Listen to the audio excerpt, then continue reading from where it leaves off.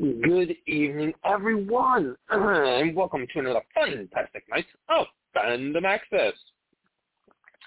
I am your ever-faithful host, AJ. Greetings and salutations. So, tonight, we've got the rest of Stranger Things, second episode of Ms. Marvel, the fifth episode of Obi-Wan Kenobi, and I don't know what episode of Strange New Worlds it is, but excuse me, we got that too. So, as soon as the ladies get here, we'll get crack-a-lackin'. Oh, look, and there's one of my lovely co-hosts now. Good evening, Hello. Karen. Hi, AJ. How are you? Good. How are you on this fine evening? I'm First day of kind summer. of okay. Oh, it is the first day of summer. So I just came home from the aquarium here in Baltimore, where I went to cephalopod night at the aquarium.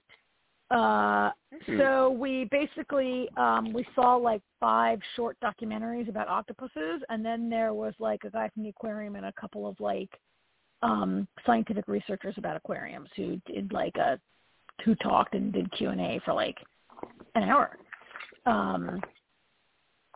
And it was sponsored by my local radio station. Do you ever listen to this show called Science Friday on public radio on Fridays? The science show on NPR? Nope. Can't say I do. Anyway, Science Friday is doing a national tour of aquariums as well. And it was really cool. We learned all about octopuses and how smart they are and all kinds of cool stuff about them and this cool research that people are doing on them. And, yeah, I nerded out tonight. It was cool. Sounds like fun. And there was a guy who studies these things called mantis shrimp that I'm now going to have to Google because they sound amazing. And they are very belligerent and fight a lot. And, yeah, they sound pretty cool. Anyway, that was my nerd night tonight. And so I've done the nerd thing, and now I'm ready to talk about popular culture with you guys. All we need is a Jamie.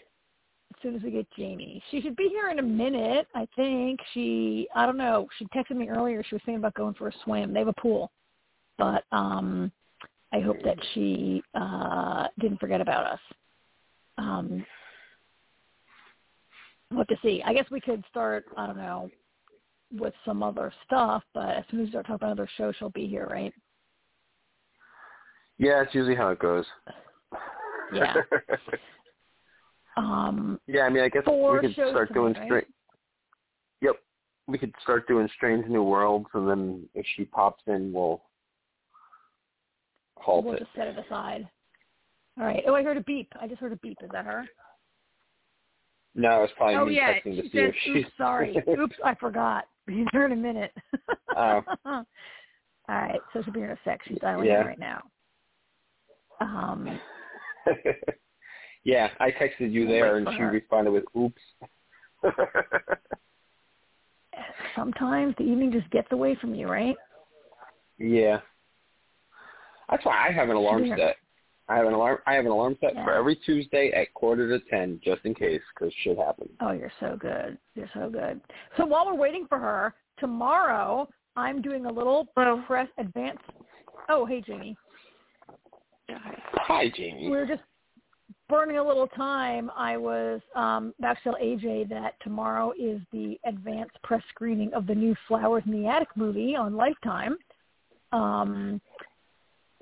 which is the one that was. It's the one that was the prequel. It's called. AJ, you read all those books back in the day, right? As we all did. I did not. I did not either. Well, all right. Well, it's the book that was the prequel that before. Okay, so it's about this mother that locks her kids in the attic, and the movie is based on the book that's the prequel about how the mother came to be this person who puts her kids in the attic and why. It's called, what's it called, Jamie? You have it handy? I don't have it handy. Flowers in the Attic or something. I take it you heard back then? I didn't, but let me check my email because I was telling AJ I was at Octopus Night at the aquarium and I was like nerding out watching octopus documentaries and listening to octopus researchers talk at the aquarium tonight. Okay. It was awesome. It's called, what's the name of that book? I don't know. People who were into Flowers in the Attic. It's Flowers. It's just Flight of Flowers in the Attic: The Origin. But stupid me didn't realize I didn't RSVP early. So if you don't hear back, yes, I did. I have a confirmation in my email. You did? Okay. It's called Flowers in the Attic: The Origin, and there'll be this screening and then a Q&A with the talent, I guess. Brief. Anyway, it's kind of cool. Those movies were, like, huge, like, when I was, like, I don't know how old I was, 7th, 8th, 9th, 10th grade, when those books came out. And they were, like, a huge, like, national bestseller thing. And then the movies were made later. And I think this book was written by, like, the daughter of the original author or something. I'm not sure if V.C. Andrews wrote the Origin. I'm not really sure. Because I don't know. I didn't know anything about them. I mean, I've heard it. Like, it's not, the title's familiar, but that's about as far as it goes. Sorry. I read the original books probably like 35 years ago, 45 years ago, wow. Right? 40 years ago. So it was like 4, 5? Yeah. That would be why. All right, so anyway, that's my time killer, filling in with that while we waited for you. Welcome, Jamie. Hi, welcome. Thanks. The other thing I was going to say is I have press tomorrow for Moonhaven. Starting tomorrow, I have one of the interviews with I don't want to say his name wrong, Kadeem. He is. I got to finish watching the screeners thing, but I have that tomorrow, and I'm trying to get hopefully some of the other cast because obviously would like to talk to Dominic Monaghan for obvious reasons. We'll see how that goes, but because he's doing a audio podcast book on tape type thing too, so we'll see. But anyway, Moonhaven's coming out. I've seen the premiere so far. It's different. I like it. But yeah, cool. So that's my week. All right, great. Alrighty. Shall we want to jump right into Stranger Things, you guys? Yeah, sounds good to me. Finish it up. All right, so when we left off last week, Jamie had gotten to the part where 11 had entered the Nina Project to try to get her powers back and was reliving memories of the original project at Hawkins. And I think we had not really gotten to understanding what happened there. And meantime, the boys had just gotten the phone number to try to call them to figure out the Nina Project, right? And also Hopper was still in the Russian jail. Yeah. Yes. And after we got off the podcast last week, Jamie tried to spoil herself. I've tried to what? To spoil yourself. Oh, yeah. When I was asking about it, that was so and then funny. As soon as we were done, I went and watched the rest of it. Well, I didn't know when I was at. You mean how I was asking about Jamie Bauer, right? Jamie Bauer, yeah. Yeah, I didn't mean anything to do with spoiler. I meant like I knew he was inside that suit because I had read it online accidentally, but I didn't know if it was the same character, and it just suddenly occurred to me that maybe there was a reason he also played himself. So that's why he played Vecna, yeah. Yeah. I just thought I was more of the mind of he played the bad guy and they gave him a part to show his face, and I didn't really, I don't know, at first didn't connect it until I asked you. But if I didn't know who he was, I probably wouldn't have even asked. And so after the podcast, you pretty much powered through it and watched it all pretty quickly after that. Like, it's like a week now since you've seen it. Yeah. So, all right. So now we can all talk about what happened and how we all. I have feelings about where the Vecna, Victor Creel, Jamie Bauer, Orderly one, where all that storyline went. I had a reaction right away to it, and then the rest of it. I don't know. Who would like to? I'll hold on to that for a minute. I'm processing it again. All right. I thought it was a pretty good twist. I mean, I figured out, as I'm sure you ladies did too, that the Orderly was number one, and I thought that was pretty obvious from the jump. About halfway, I want to say about halfway through the finale. Actually, no. Before we watched the final episode, Artie started saying, Vecna has telekinetic powers. I wonder if he's if one of the kids survived and he's one of the kids is actually Vecna. And I was like, no, that wouldn't work because Vecna's been around since the 50s, and that just doesn't make any sense. And then about halfway through the finale, he was like, what if, one is Vecna? And I was like, that doesn't work. I was like, same reason. I was like, the 50s. I was like, there's no way, I was like, this person doesn't look old enough. So I'm like, he's just, I was like, there's just no way. I was like, based on his age, I was like, he is not in his 30s. There's just, I was like, or he's a really young looking 30. And then coming to find out that the origin story there with at the Creel house was 1959. I forgot what year it was. So I was right. It was the 50s. It was just the last year of the 50s. So then the math made sense. And, yeah, but he was like 10 years old. He had to be born in like 49. So. He had to be born in like 49. Right. Right? So the math, like so the math 8, 9, 10, 12. Once I found out, that was exactly it. So the math got a little bit better after I realized it was, that the whole thing was in 59. So yeah, personally, I like the whole twist of it, and it makes sense too that. It explains why Vecna seems, it makes sense why all the creatures in the Upside Down are so hardcore going after El, now that we have this piece of knowledge. And I saw online, there's some people theorizing that Vecna has actually been around since season 1. I think I sent you guys the link maybe. Mm-hmm. I don't remember. Yeah. Which I thought was a pretty, and the way they have this whole thing mapped out, I've got to believe that it's very possible that Vecna's been behind everything since the beginning, but it's just now coming to light for the viewers. But when you look back at certain things, that stuff I sent you about Will makes sense because Will was protecting himself. He kept singing that song to himself, and things kind of make a little more sense. We know now, though, too, that he's the big bad rather than working for the other thing, which was what they implied. That's not clear to me yet. Well, we don't know that yet. We don't know that yet. I mean, Dusty could still be right about Vecna being the general. It's not absolute. It could be, the mind. Yeah, the Mind Flayer could still be the big bad. So we don't know yet. We're going to have to, either the finale will give it to us or next season or, the other thing that we're unclear about, I think that we sort of disagreed about as well, is whether or not Elle sent him to the Upside Down or whether she created the Upside Down when she imprisoned him was sort of the other thing that was not cleared up. Yeah, I mean, I guess it's possible she created it, but personally, I don't think she did. I think she just opened the gate, kind of how Vecna's opening gates from the other side.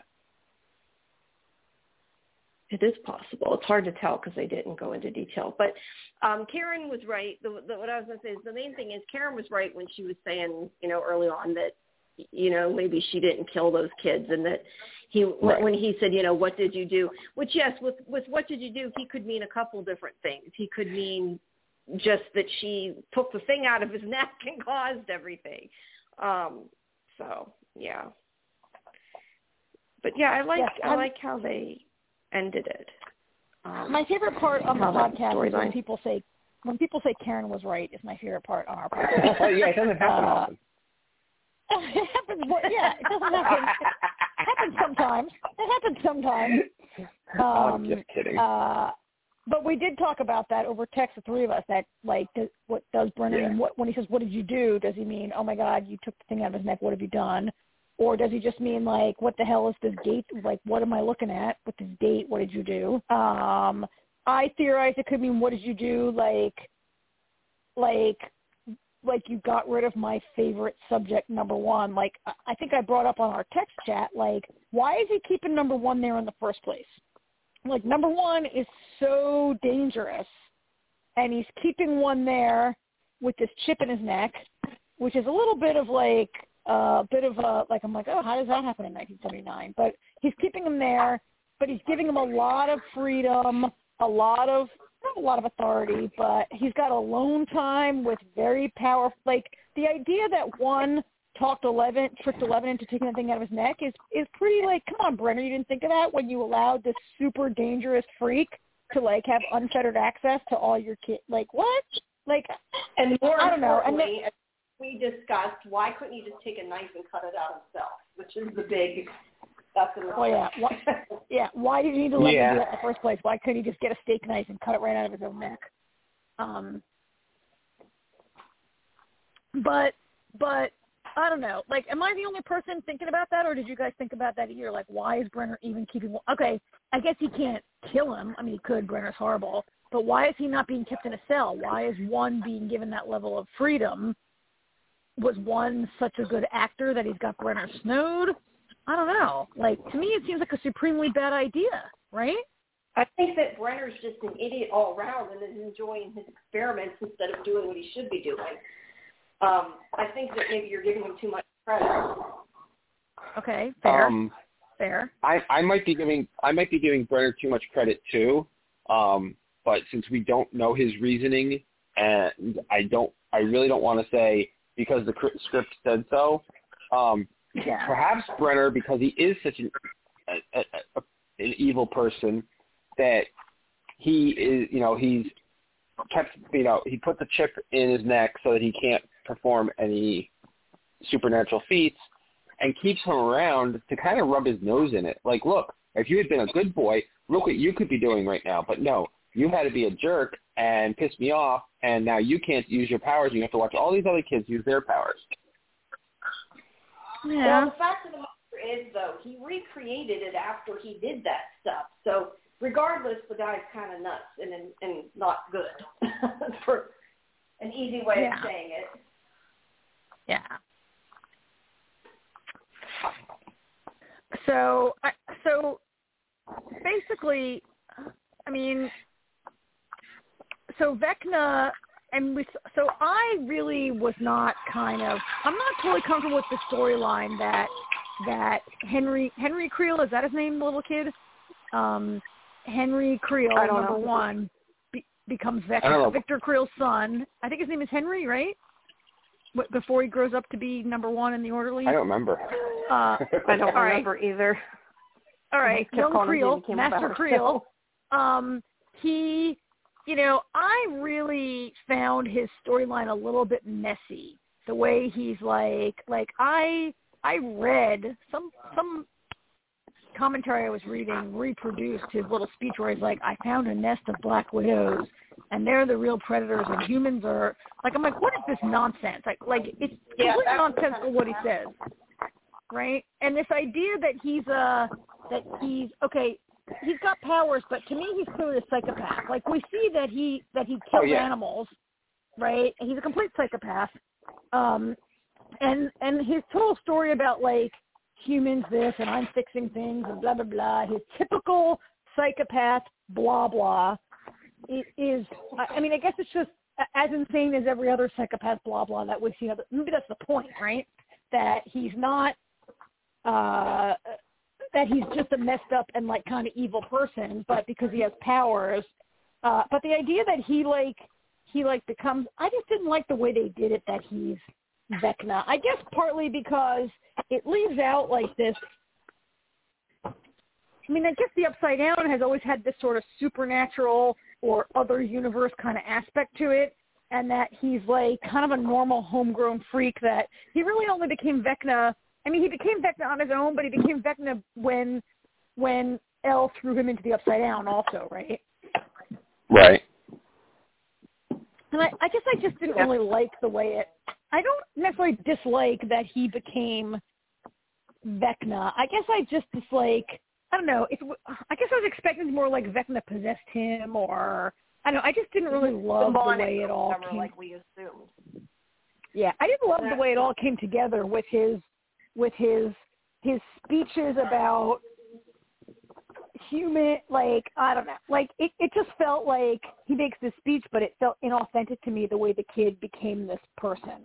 And it started out as like a haunted house story, but it turns out that this kid has his own I don't know. He's really a psychopath. It's really, to me, it's clear to me that he's got, like, major psychological problems that put him in this position, right? And not so much, I don't know. I didn't really love the way that all went. I do like the idea that to me, I don't think Elle created the Upside Down. I also think Elle opened a gate to the Upside Down. To AJ's point that Vecna can create gates on his side. And also, like, Hawkins is not the only gate. There's do we think there's a gate in Russia? There's a gate in Russia, right? That's I don't know, how but that's where got there. Every murder is.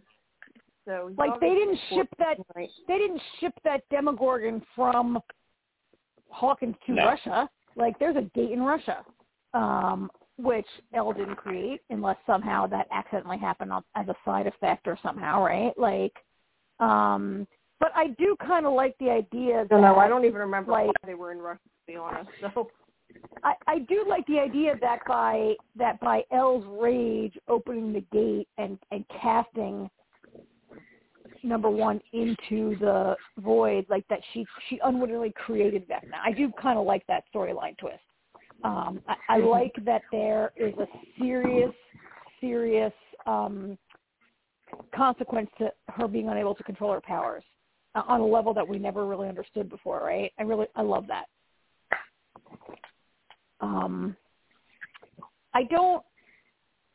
Are you guys as creeped out as I am by all the kids calling Brenner Papa all the time? Yes. Like, I forgot how much that bothered me when I saw it in the past. That's, like, super creepy, Papa. right? Papa. And she falls back into it, like Ella's holding his hand and calling him Papa by the end of the... Right?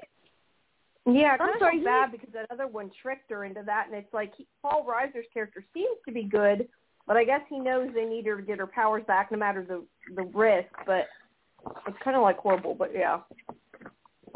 It's horrible. That's why torturing this child, right? I'm conflicted with Owens too. However, I do like seeing that. I like seeing him conflicted though. At least he's not just like, well, you said you were going to help and deal with it. You know, I do like the fact that he's constantly questioning Brenner. You know. Mhm.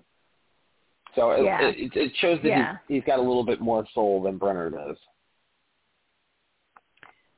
Yeah. My only thing is, I wonder if maybe they should have left Brenner out of the season a little more ahead of time, because I think the fact that they kept showing flashbacks, you knew he was coming. Like, there was no reason for them to be showing him if he wasn't going to show up. That's not true, because those flashbacks could have just been completely Elle-driven, you know, and you need Brenner in those flashbacks for Elle. Doesn't mean he had to come, you know, to be in the current time. I mean, until about 2 seconds before he appeared, I hadn't even considered that he was still around until, you know, all of a sudden I see what Owens is doing, and I was like, uh-oh. I gotta say, I really like that twist also. I really like that, you know, Owens is like, okay, I'm coming out of my, like, retirement or whatever. I'm going to help Elle. Elle, please trust me, please believe me. And she does, and he takes her to the Nina Project, and he purposely never tells her that Brenner's going to be there because obviously she wouldn't go. Of course not. He's lying to her. I know, of course not, but I thought it was a really poignant kind of a twist. It was very poignant from like Elle's, right? That he was trying to do what's right and help her get her powers back, but he's got to bring her to a person who tortured her and is going to torture her again, basically, in order to get her powers back, right? But he seems, at the same time, though, he seems to not. Okay, don't get me wrong, Brenner's bad and crazy. I'm not saying he's not. But he seems to not want to 100% hurt her, the fact that he's making her go through all the stuff, because it isn't until the very end that he, like, jumps through and skips everything of all the different memories, and he's like, you need it now, you know, like he didn't really want to do that, which surprised me. Yep. Yeah, but I think you're missing why, because they're running out of time, so he skipped to the end. They didn't have time. Okay. In a way, it's worse. Because now he's just throwing it at her, you know. But there's no redeeming quality in Brenner. He could have. He didn't have to, like, do it slowly. I guess is my point. He chose to. But then again, I think he does have to do it slowly. He went too fast. Yeah, he might have just thought it wouldn't work. I mean, I think they need to bring her along in some kind of fashion that will. Yeah, exactly. I also don't see redeeming quality in Brenner. Except we always say that the bad guy thinks he's not the bad guy. He thinks he's a good guy. But Brenner really, I think, is driven by, I don't know, he's driven by, like, ego, power. Like, it's not really clear what drives Brenner, but it's not the children's best. Like, he obviously is, like, he's experimenting on children. Like, there's really hubris. not much of an excuse for that, right? Yeah. Hubris. Good, AJ, yes. So in the whole rest of the show, we have our two groups of kids. Like, okay, the boys speeding across the desert to try to get to Elle. That kind of really didn't go anywhere since our last conversation, right? Like, the boys don't get there by the time it's over, right? Like, the boys still haven't gotten to the Nina Project. The boys are spinning their wheels a little bit. They're closer now that they're with what's her face. They're closer, but. And that was fun, right? That was a fun sequence when they go to Dustin's girlfriend and she's got this, like, crazy family and, like, but it's the comedic effect and it didn't really, like, advance at all, right? No. Not really. And then, although I like the fact that her jokes about the internet were kind of cute, but kind of irrelevant. Yeah. They were, yeah. And then I love when they're like, "Can you print it?" And she's like, "No, my skills end at hacking into, like, the FBI database," or whatever she said, right? Yeah, they just look at her like, "Oh man." So like, yeah, I can print. Yeah, as she's printing it out. But really, they're sort of sidelined. It's the kids. It's the Forsum and Hawkins that, like, have the. Yeah. And I think where we left off when with our conversation with Jamie last week when Max had been taken by Vecna and she was levitating in the cemetery, and then they saved her by playing her favorite song. I complained about that a little bit, and then I forget where that happened after they went into the school, or did the school happen before that, where they go to the school? And it was after. It was after the school. That was after. I'm not sure where we left off with. And it was after the police came to the house and threatened them, right? Because we talked about the police are behaving in a really bad way, but it's the 80s. That was where we left hilarious. It was. What? Do we didn't necessarily, I'm trying to remember, did we necessarily get a definite of why Vecna chose who he did? They were just people that had, like, felt guilt and had bad lives, I guess. They never really, to me, they have trauma. They'll have trauma and guilt and really bad feelings.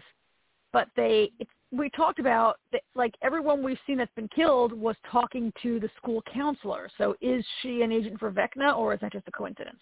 Because they're the most troubled children are speaking to her. I'm kind of wondering. So you've wondered that, too. They just haven't gotten that far, I guess. That's the season split, so we don't. It could be just that they're troubled children. Oh, well, see, now here's my question. Had Nancy spoken with that counselor in the past? Because Nancy's not even in school anymore. But he's not. Oh, he started going. But he didn't go after Nancy till she was already in the Upside Down. Yeah, I think that was more on him playing defense than anything for her. Let me tell you guys something. I was loving. It was such a great scene. I'm loving watching everybody go, up through the ceiling and down onto the floor.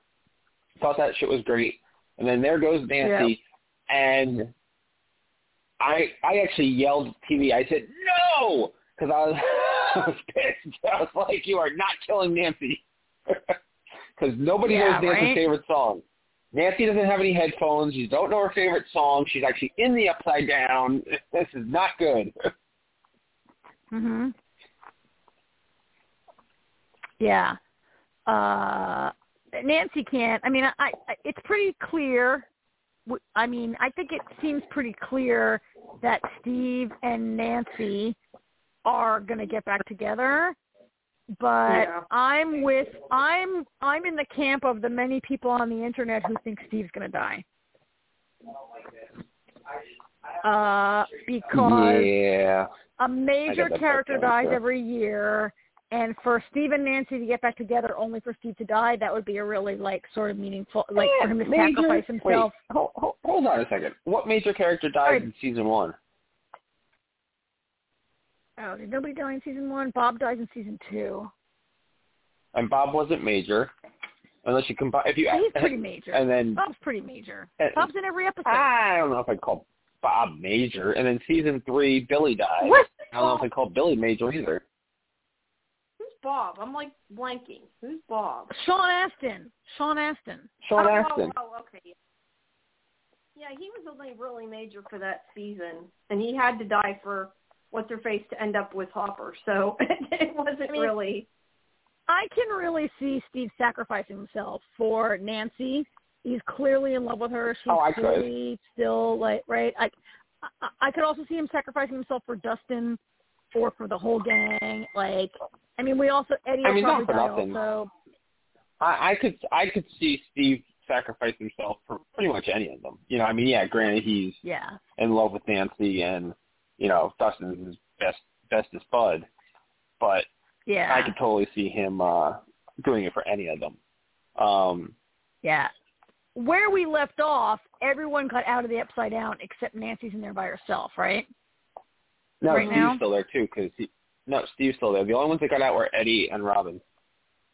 Oh, because Steve was boosting her up and going to come through last, right? Yeah. Yeah, so Robin gets through. No, wasn't Nancy going to go last? They put Steve up because he's injured. No. Steve's gone through because he's injured, right? I was thinking Steve went, but I don't remember for sure. Steve was still there. Really? Because then Nancy goes in the swimming pool and all that after she's still there, right? Yeah. Yeah. Because she got, like, looped or something. I'm not really sure how she ended up where she was. I'm Googling is still Steve in the Upside Down. Because I'm not really sure that he's in. I thought they put him through because he... I can't remember because now it's like 2 weeks ago. I'm not 100% sure. Robin went first. Robin went first, and then the three of them looked at each other, and because I'm thinking ladies first, and the three of them look at each other, and Eddie's like, okay, I guess I'm going. And then Eddie went, and then Nancy went to go. Yeah, you're right. Because there's no, think about this. There's no way in hell Steve is going before Nancy. Yeah. There's no way Steve's letting that happen. Yeah. You're right. No matter how many bats bit him, right? Well, at least she's alone then. Steve is still in the Upside Down. Yeah, he's still in there with Nancy, and she's still in her trance, right? And Steve's going to try to... Steve's probably going to... I mean, if he doesn't die from all those bat bites that he got, but he's going to go after Vecna to save Nancy. I mean, he might do it. Like, that would be a great, like, hero's death and a hero quest if he, like, is able to defeat Vecna to save Nancy, right? He'll probably need the help of the people who are outside the Upside Down, but Steve, Eddie also, I think Eddie maybe could die. Eddie has said very many times, like, I'm going to die. Why am I doing this? Like, Eddie has forecasted this a million times, right? Yeah. Mm-hmm. And it would be great. I mean, it would be a good, if we're going to have a season 5, it would be great to have, like, you know, Nancy and Steve. I feel like it's so obvious Nancy and Steve, under normal conditions, would probably get back together. But for Steve to die and then Nancy to still be with Jonathan and have all that guilt and whatever, like, that character development for next season, right? Could be. Anyway, and then, so we also had the whole prison thing. We also had the whole, like, so last time we talked, Jamie, was before Hopper was sent into the cell with the prisoners for their last meal, right? I don't think we talked about that last week. No, I don't think we did. So there was that whole, I'm of two minds about that storyline. How do you guys like that Russia prison storyline? I'm glad it's over. I just wanted Hopper to be saved, but I did like that story, and I liked him and that guard together. I think that they were funny. I mean, but yeah, I just kind of wanted him to be rescued and it to be over, but I like how they did it. I mean, once Joyce and Murray finally got there, it was pretty fun watching Murray pretend to be, Yuri. All that was a lot of fun, but it took forever to get there, And I liked Hopper and them fighting the Demogorgon. But I felt like it took so long to get too long. It's almost like a different show. Like it's a second show that's a show. That's Prison Break, right? Like we're watching Prison Break Russia edition on that side. I guess part of it is the cast is too big. Part of it maybe is COVID. Like they had to put we basically have 4 different locations, right? We had Hopper in Russia. We have Murray and Winona doing their thing. We have the boys out west on their little thing, the Hawkins crew. Like everybody's all over the place in multiple sets. I don't know if COVID's a factor. It does seem like that would make sense to me. But yeah, it's like Hopper's on a different show right now. So, fun fact. So, oh crap, I'm blanking on his name, but the actor that plays Hopper, can't think of his name at the moment.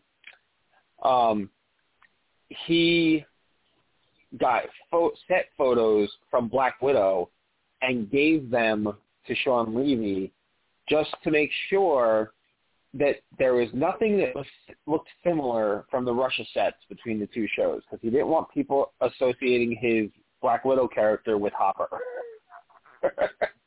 Wait. So David Harbour is his name. He did what? He got set David photos Harbour, from.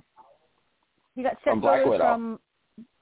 Yeah. From the prison scenes in Black Widow, and gave them the director. Prison in Black Widow, and was like, "Don't you make it not look like this." Yes, basically. Because he basically made the same movie twice last year. That's funny. Yeah. That's hilarious. I mean, I agree with you. I enjoyed Murray and Joyce together. I enjoyed the Murray-Yuri-Joyce business. It's great.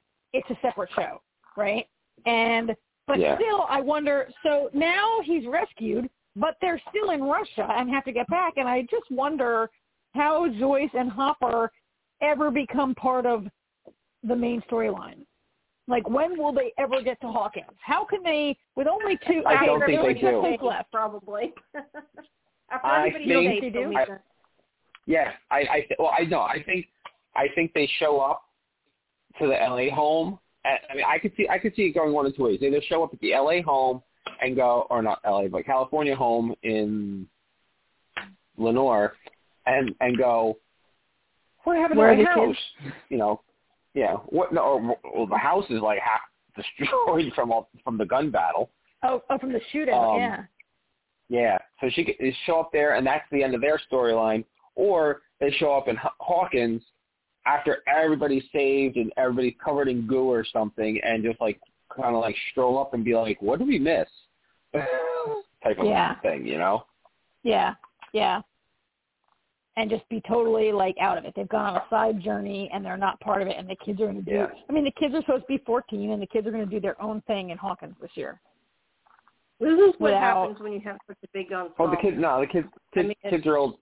They're old. They're older than that. They're at least 15 because they're freshmen in high school. So I was 14 when I was a freshman, but whatever. Yeah.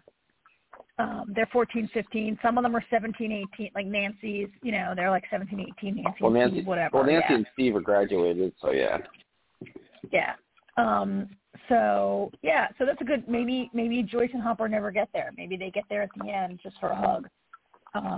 They're not going to be part of I mean, it's always been about the kid. Like, while those adults played a big role, it's always been the kids having, like, sort of solved it.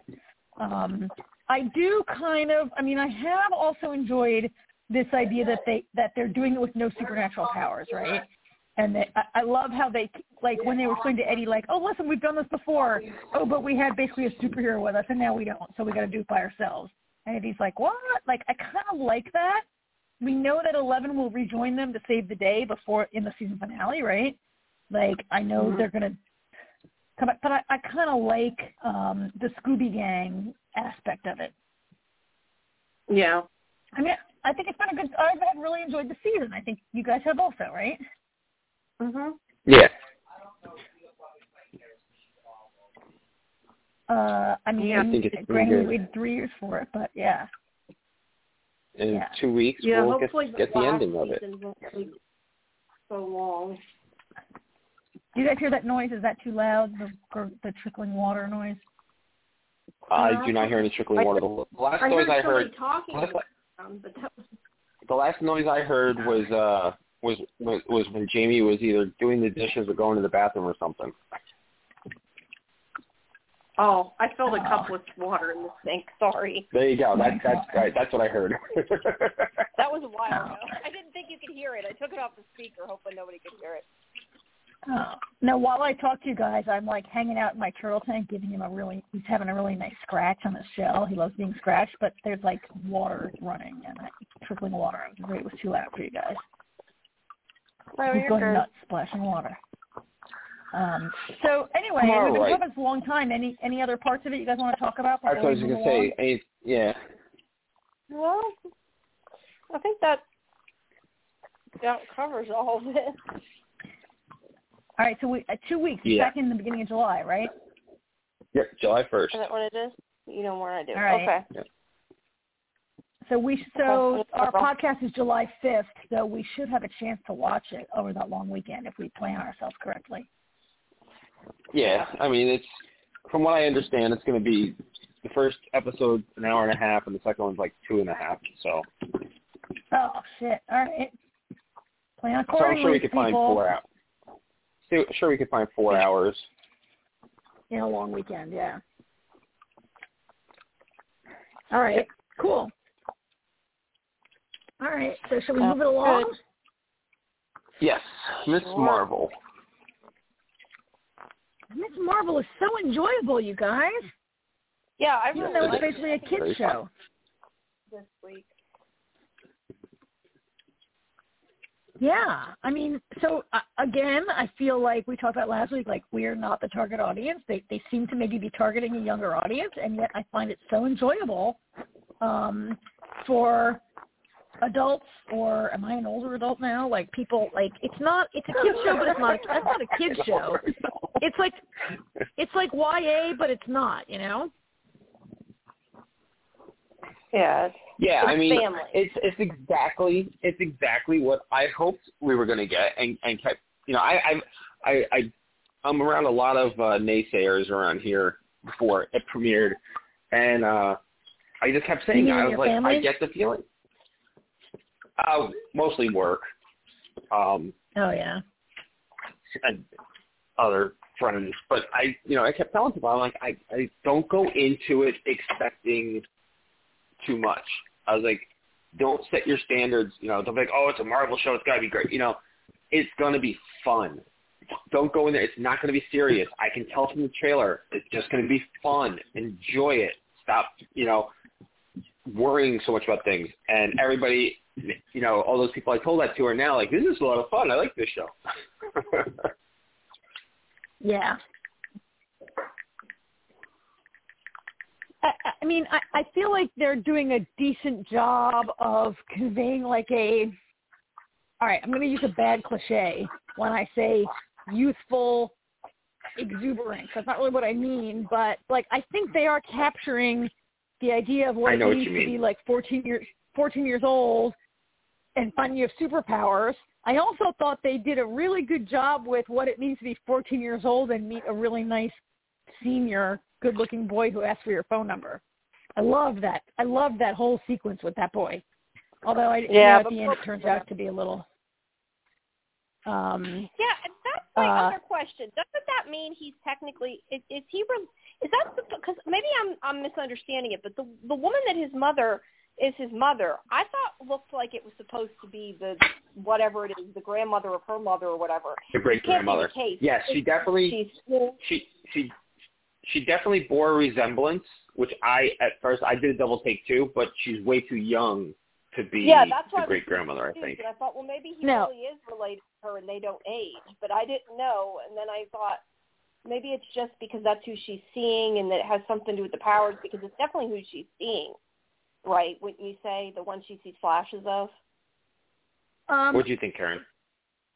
I think the woman that she sees flashes of is the woman who went missing is the grandmother's sister. Great no, grandmother. It's the grandmother. It's her great grandmother. No, it was the grandmother's mother. Are you sure? I'm positive about that. Okay. Well, I thought it was and so you think it too, Janie? I thought it was. You're saying it's the great grandmother.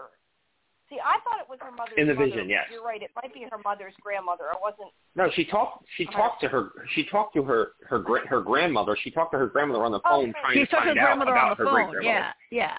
Her grandmother sent her she's trying to learn about her great grandmother. Yes, you're right. And it's her great grandmother who is the person she's asking for information about. And they're all like, oh, she's like a floozy. She brought shame to the family. It's her great grandmother, right? I think it's pretty obvious what happened with the great grandmother didn't die. She disappeared. And I think that the mother and the senior boy whose name is what's his name?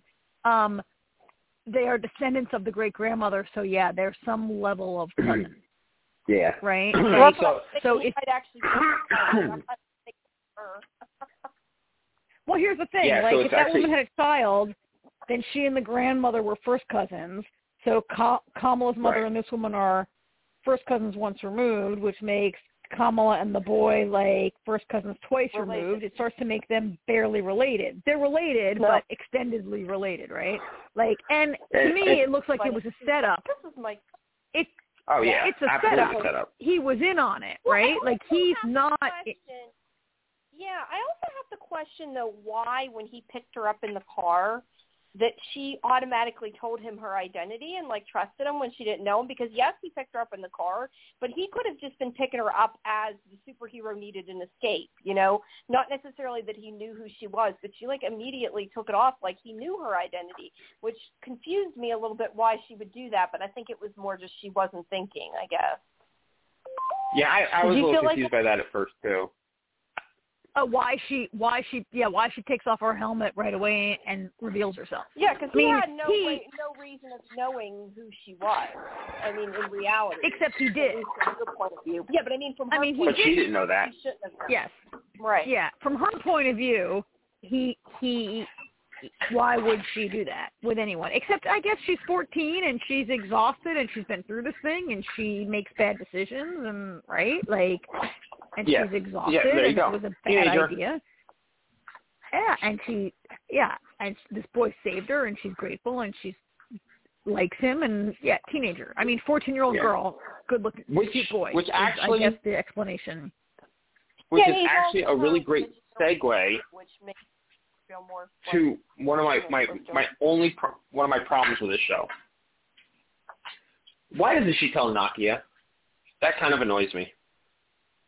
Yeah, that was also a question. I was hoping she would tell her pretty soon, and she still might. But you don't want everybody to know right away. Yeah, but she should have told her already. She's one of her best friends. Bruno. If Bruno can know, I think Nakia can know too. I don't get why she hasn't told her. Nakia is a little bit, I love Nakia, and she's a great character, although she comes across more like she's 27 than she does like she's 14. Although she might be a little older. She might be supposed to be 15, 16 years old, right? I think she's maybe not a freshman. I'm not sure. Yeah, I don't know the grade. They're in class together. Okay, yeah, and I don't know if you can do that in high school or whatever, but, you could in my high school, but whatever. So let's say she's 14, looking like 25, which is fine. They're all older actors in real life, I'm sure. She's an awesome character, and she's very empowered, and she's very, she's self-assured, and she's got a level of maturity going on that Kamala, hasn't reached yet, right? She's awesome, and I agree with you that she's the person you could trust with this information more than... Bruno you can trust, but Bruno obviously has a crush, right? Oh, he's in love with her. Easily. Yeah. No question there. Nakia's great. I really like the sort of side plot about Nakia running for the mosque board, which, never having belonged to a mosque before, I never really thought about what kind of governance they have. I mean, I guess it's just like a parish committee or a synagogue committee or whatever, and that a kid could run for it. That's kind of an interesting subplot. Yeah, that was kind of my question too. Like, it was supposed to be a big deal that she was a girl, which is good. But yeah, I'm kind of confused that they have kids do it. But hey, it's interesting. I don't understand a lot of it, but it's interesting to learn about it. I mean, I guess it's possible that any kind of Christian church might have a board that would have a youth representative. Like a lot of different community organizations have a youth representative, and maybe Nakia is being a true rebel, like maybe not only being a girl but being a youth. Maybe youth, I mean, it does seem like. The other one is an adult.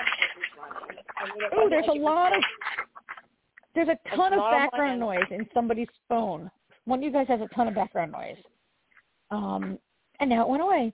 Thank you. I just couldn't really hear what Jenny was saying because there's like a lot of noise. Yeah, I don't know. Anyway, I'm sitting on my couch, not doing anything. But she was running against an adult, so it wasn't a kid-only thing. She must have money, though, that she has expensive shoes that she lost again. Oh, yeah. No, well, yeah, her parents are very well off. And I'm not sure which. I think her father is Muslim and her mother is white. So I think that's what it is. Or maybe they didn't specify which parent was which. Because when they were in the bathroom, she was, talking about, that's been her whole problem. Her whole life is she's been, kind of looked at. Like, you're not. She said, "I'm too white. Anything. I'm too white for some people. I'm too brown for some people. I don't really." Yeah. Right? Yeah. I liked that little monologue she gave, and when she talked about the reasons why she chose to wear the headscarf, which are things that I've seen in other shows or popular culture. But I liked it. I think it really worked, and I think it worked in that context of her explaining to Kamala, who has a different. Family situation or whatever. I thought it fit in kind of seamlessly.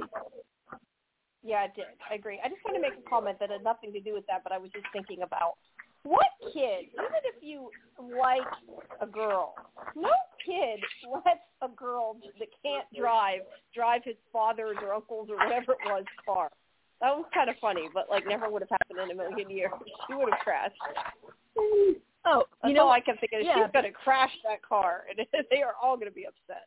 But she did. Well, you're definitely right. But the kind of kid who does that, you mean why he did it was because he's trying to be nice to her because he knows who she is, right? Yes. Yeah. But because I thought it was kind of weird when they did it. I'm like, yeah. You might have a crush on somebody, but you don't let them drive your parents' car when they don't have a license. That would be bad. Also, that's not true. My other question is that you're not even allowed to do that because don't you have to? Or maybe they've changed it. But don't you have to be 21 or something to be able to drive with somebody who just has a permit? I thought that, Jamie, I think you can't be 16.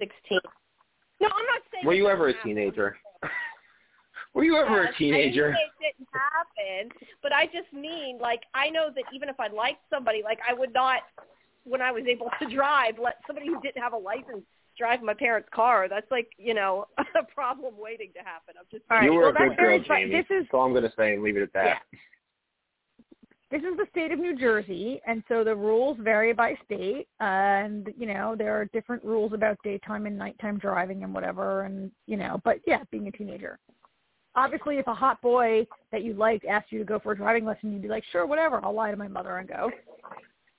Oh, yeah, that part is true. He's letting her drive the car because, that was probably a hint that we should have tuned into, that he's letting her drive the car because he's trying to get close to her because he knows who she is. Right. Right. I want to ask you guys a question. Last week, I complained a lot about the low-quality special effects and the cotton candy coming out of her hand. And what did you guys think about the powers and the effects this week? Better, worse, unchanged? What do you think? I think they're unchanged, but I think the scenes were more defined. I think last week it was just kind of a clusterfuck. so it kind of looked all over the place, whereas this week she's got a little bit more control, so it looked more refined. Yeah. If that makes sense. Jamie, how are you liking those effects? You, Jamie, often tune into that more than we do. I mean, I agree with them. I think they were about the same, but I think it works for the show. I mean, I think the thing with her shooting this stuff isn't bad. It's okay. But I like how they had the artwork and things like that changing it more, made it seem like it fit the audience it was geared towards, I guess. But yeah, I mean, it's same thing with her costume. It's not meant to be totally, slick. So I thought it worked. I didn't really think about it this week, which means it worked better, because last week I did kind of notice it was a little hokey, and I didn't so much this time. So there's my kind of agree with you guys. I think it continues to be a shitty special effect that they're not spending enough money on, and I don't like that it's rainbow ice that shoots out of her hand. It's light, but it's like ice, right? They're sort of floating ice platforms. Like crystal. They're crystal. They're crystal, yeah. So they're floating rainbow ice crystal that shoot out. I still think they don't look great. They look kind of amateur to me. I have this whole complaint about light powers in Marvel that we'll set aside. But I agree with you guys that it worked better this week. It wasn't like a giant lump of whatever was it was like her arm extended into a giant lump of whatever, right? And so this week they're more defined and they're a thing, and so it made more sense and I could understand it more. I still think it's a dumb power. And it irritates me that she basically has no relation to Captain Marvel at all, except she likes her. Getting down with that a little more. Well, that's she's not going to have a relation to Captain Marvel in the way that I think you mean. That's the only reason she's going to call herself Miss Marvel is because she's a fanboy, or in this case, a fangirl. Yes. Yes, I think we talked about last week. I thought she was Ms. Marvel the way the new Hawkeye had this little protege girl who has basically the same talent as him and is the new Hawkeye, or the way what's her name, Frances Pugh, is that her name? The way Black Widow's little sister is going to become the new Black Widow, and I thought Ms. Marvel is the new Captain Marvel, the way what's her name, Captain Marvel's friend is going to be the new Captain Marvel, right? Okay. So she's just Ms. Marvel. It's like if I take that name though later, or is she going to be Nightlight or whatever the hell they call her? Nightlight, yeah.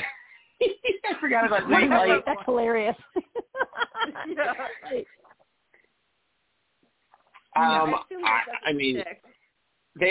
She might be Nightlight for 5 episodes, and then once she kind of gets her powers under control, and they reveal her new costume, she'll maybe I'm Miss Marvel or something. Who the heck knows how they're going to do it, but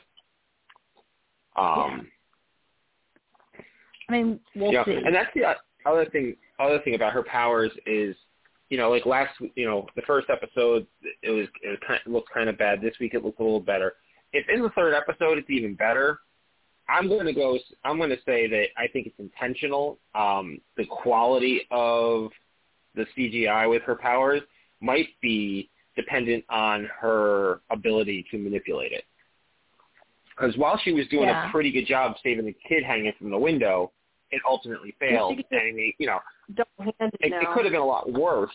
I mean, he fell and broke his arm or his leg. It ultimately succeeded. But he lived, so it ultimately succeeded. It just wasn't a perfect rescue. No, actually, that's what I was going to say. It could have been worse. He could have, if he'd fallen without her help, he's dead.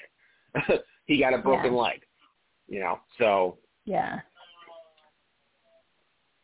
We'll see how that progresses. One other thing I wanted to say. Last week I complained to you guys that I was pissed that she didn't have any powers and it was magic bracelets and they're the same as the 10 rings and the same. I was irritated about this.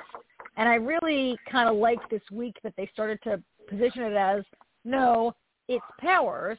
It looks like maybe there are powers in her family and somehow the bracelet activated them unlocked or focuses them, unlocked them. Thank you, AJ.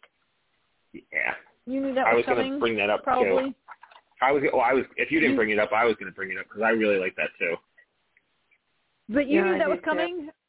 AJ, from your comic? I didn't know that was or coming.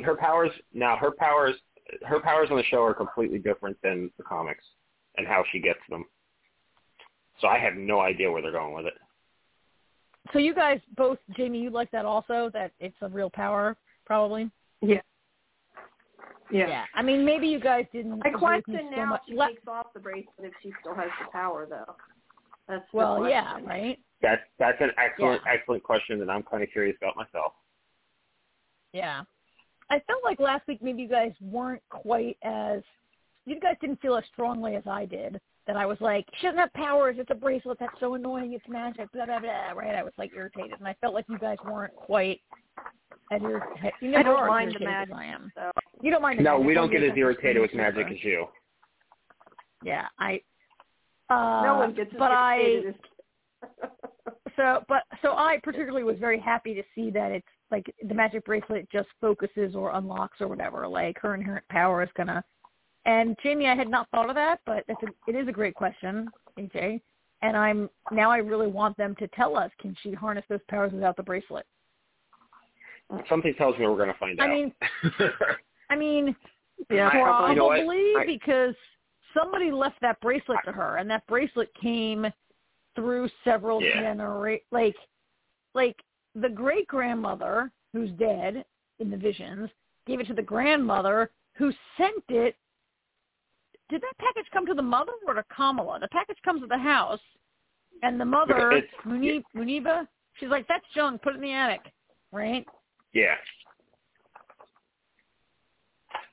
I think what is mother?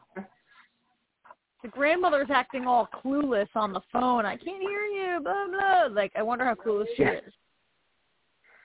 Yeah, right. You know what I could see happening about whether or not she'll still have the powers? I have a feeling that the bracelet's going to come off at some point, and she's going to be, it's going to be a dire situation. She's not going to have the bracelet, and she's going to be like, oh, my God, I can't do anything. I lost the bracelet. I don't have the bracelet. And Bruno's going to be like, I told you. It just activated your powers. The power's within you. And she's going to be like, no, I can't do it. Yes, you can. No, I can't. And then something's going to happen, and she's going to, like Bruno's going to be like at death's door, and she's going to be like, and holy shit, I did it. Yeah, I mean, I think something like that. I think we've seen that with other Marvel heroes with everything. or other heroes and everything, right? We've seen that with all kinds of things. That it's only with a moment of extreme, fear, or that they're able to, harness their power or do it when they're very, at the most dire moment when the feelings are there, Yeah. Okay, we can't stop talking about this until I mention how I texted you guys about how much I am digging the South Asian soundtrack of this. I don't know if it's all Pakistani pop. Is some of it Indian? Is some of it whatever? But I'm really digging the music, and I might have to start, looking into YouTube and watch some of this. I like it a lot. Yeah, I did too. I liked her little dance scene. When she sang, when she came back from meeting the boy, and what song was that? No, when she sang that, what was that song? I forget what it was. When she comes home from meeting the boy and she sings an old 50s song, which is, it's a song that I know so well. I don't remember now. Okay, it's going to come to me in a second. It's called, I can't remember the name of the song. It's actually kind of funny that she... I remember I was singing it. That she, I don't remember what it was. It's a song from the 50s that we know. So I mean, it's a song that I've heard a million times, and I can't think of it right now. It went right out of my head. It's oh shit! It's gonna hit me as soon as we stop talking. I really like that little scene where she's and I took that to be maybe not. She's not literally maybe come feelings, right? It's not necessarily that she really came into the house singing and the lights dancing. And everything too. I think it was definitely in her head, supposed to be. Yeah. Yeah, it's in her head. It's in her head. And it was interesting to me, I mean, that she falls into this song, right? Like this song It's not a song. It's not a contemporary pop song. It's not a South Asian pop song. It's a 19. Oh, it was Be My. 50s. It was Be My Baby. Yes, it's Be My Baby. It's the Ronettes, right? Yeah. Which is a song that we all know so well, and that I think resonates with not just old people, but like young people know that also, right? A YA audience has heard that song. Yeah, it was a perfect song. Yeah, it was a perfect song for that. Dirty Dancing did wonders for a lot of those old songs. Oh yeah. You watched this show with Artie? Did he know that song? I don't think so, actually. If Are he you did, I watching didn't with notice. Damon watching the show, or is he too small still? Miss Marvel, yeah. 9? He's watching it. Yeah, he's watching. He'll be 9 in October. So yeah, he's watching it with us. And he likes it? Yeah, he's loving it. Yeah.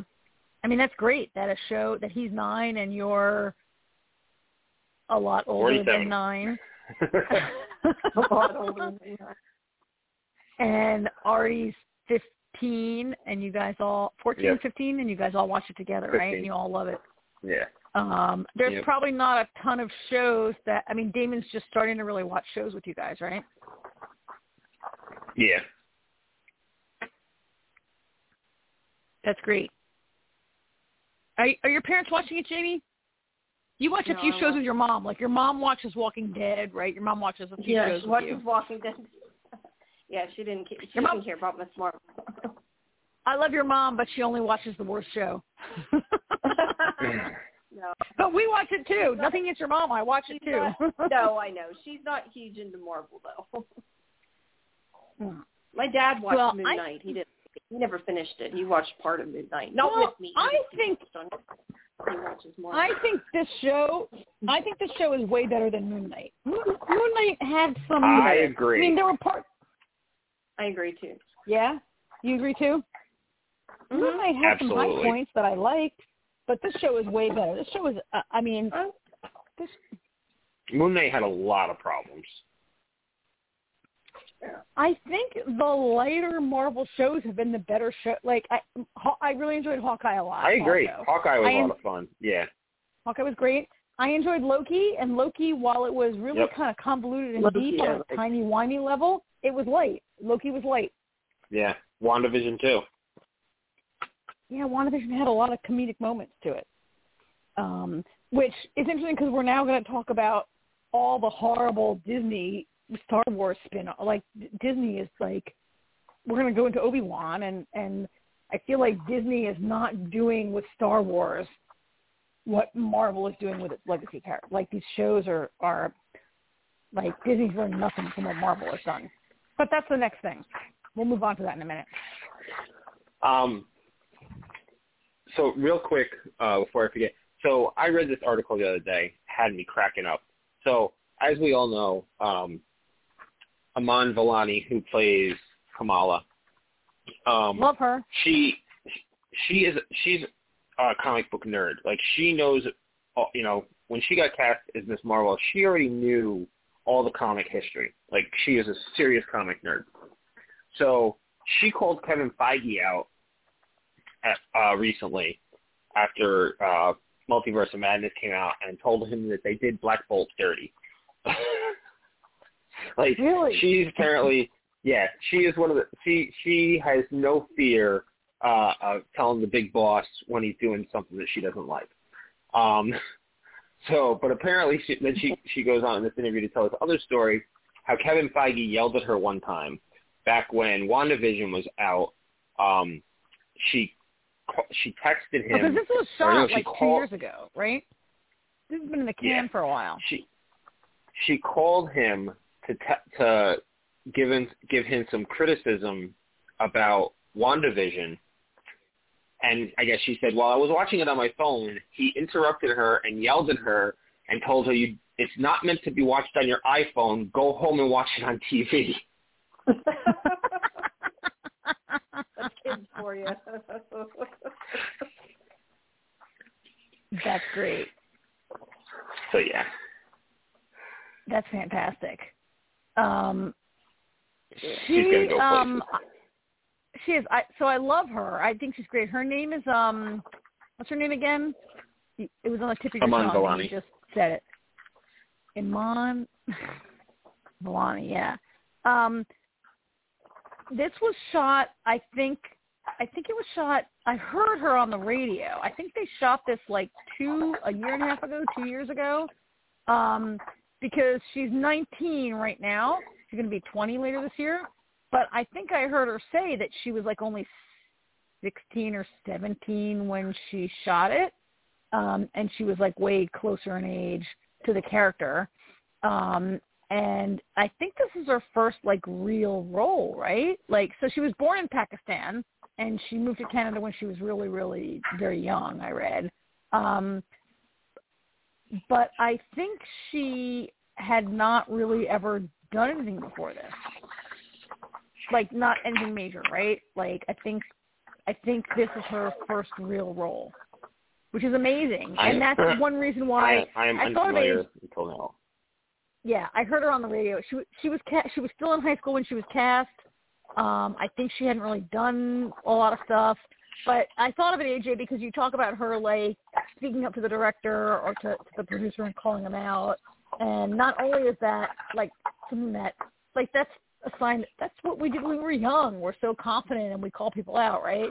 It's also the sign of an inexperienced actress who doesn't, like, defer to the producer in a good way. I'm not saying that she should, right? Like, that's just such a great sign of casting a young kid who's new and just, yeah. I love her. I think she's great. I think she's really charismatic. I think she's a great little actress. I mean, she's little because she's kind of short, but whatever. Yeah.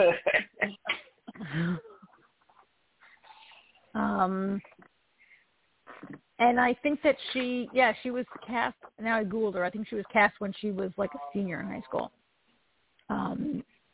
Because what I heard her talking about on the radio was, like, there's a whole element of the show which is about her high school experience, or at least in these first 2 episodes, her high school experience, like, factors into her, like, the way she, like, this week we saw Zoe becoming like a more of an Zoe who has no powers, insta-star, because she was, like, you know, nearby to Kamala and her powers, right? And then the police, like, get her, and they're sort of, like, setting her up. What was that? You know, I didn't really like that part. You saw the agents come in. They're not agents of S.H.I.E.L.D., they're agents of we don't know what, right? Well, and they're like, Zoe, that's damage control. Yeah. And they're like, Zoe, you were near. What did she look like? Damage control was like an actual... was set up. Damage control was set up by Stark to basically go in and clean up the mess after the fact when superheroes fight. So they're like agents from a Tony Stark department? Technically, like originally, they're not yes. Government? They're not really government people? They are government now. Like, Tony Stark helped set it up, and he supplied a lot of the tech and everything. Like, he basically funded a government section to clean up after superhero battles. Okay, so like after the battle of New York, when New York is destroyed and everybody's like, we hate you superheroes, you destroyed New York. Yeah, that's when Stark founded it. Remember at the beginning of Homecoming, Spider-Man Homecoming, when Toomes and his people are cleaning up and everything, and then that government agency comes in and they don't really say who they are. That was the beginning of damage control. Okay.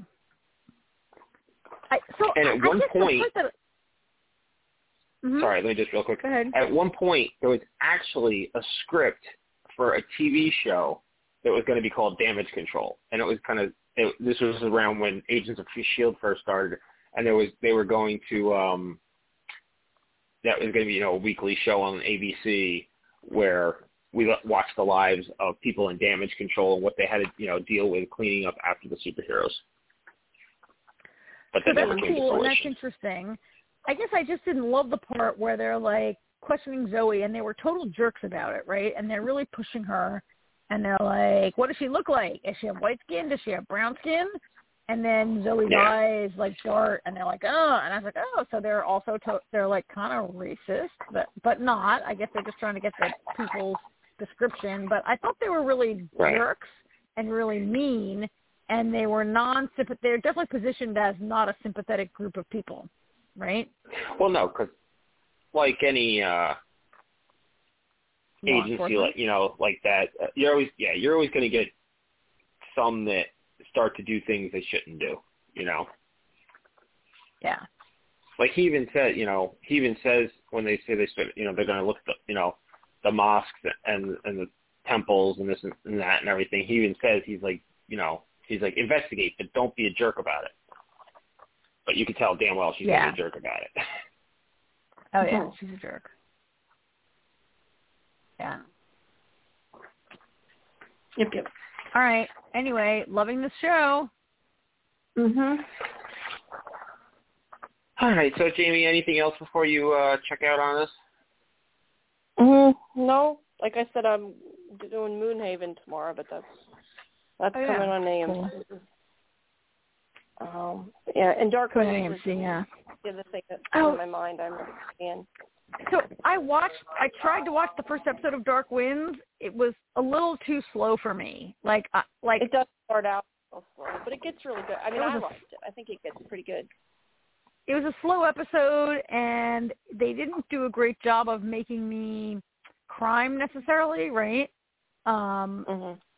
What was more interesting, like, because we meet people get killed, we meet them only when they get killed. They're not characters who then get killed, right?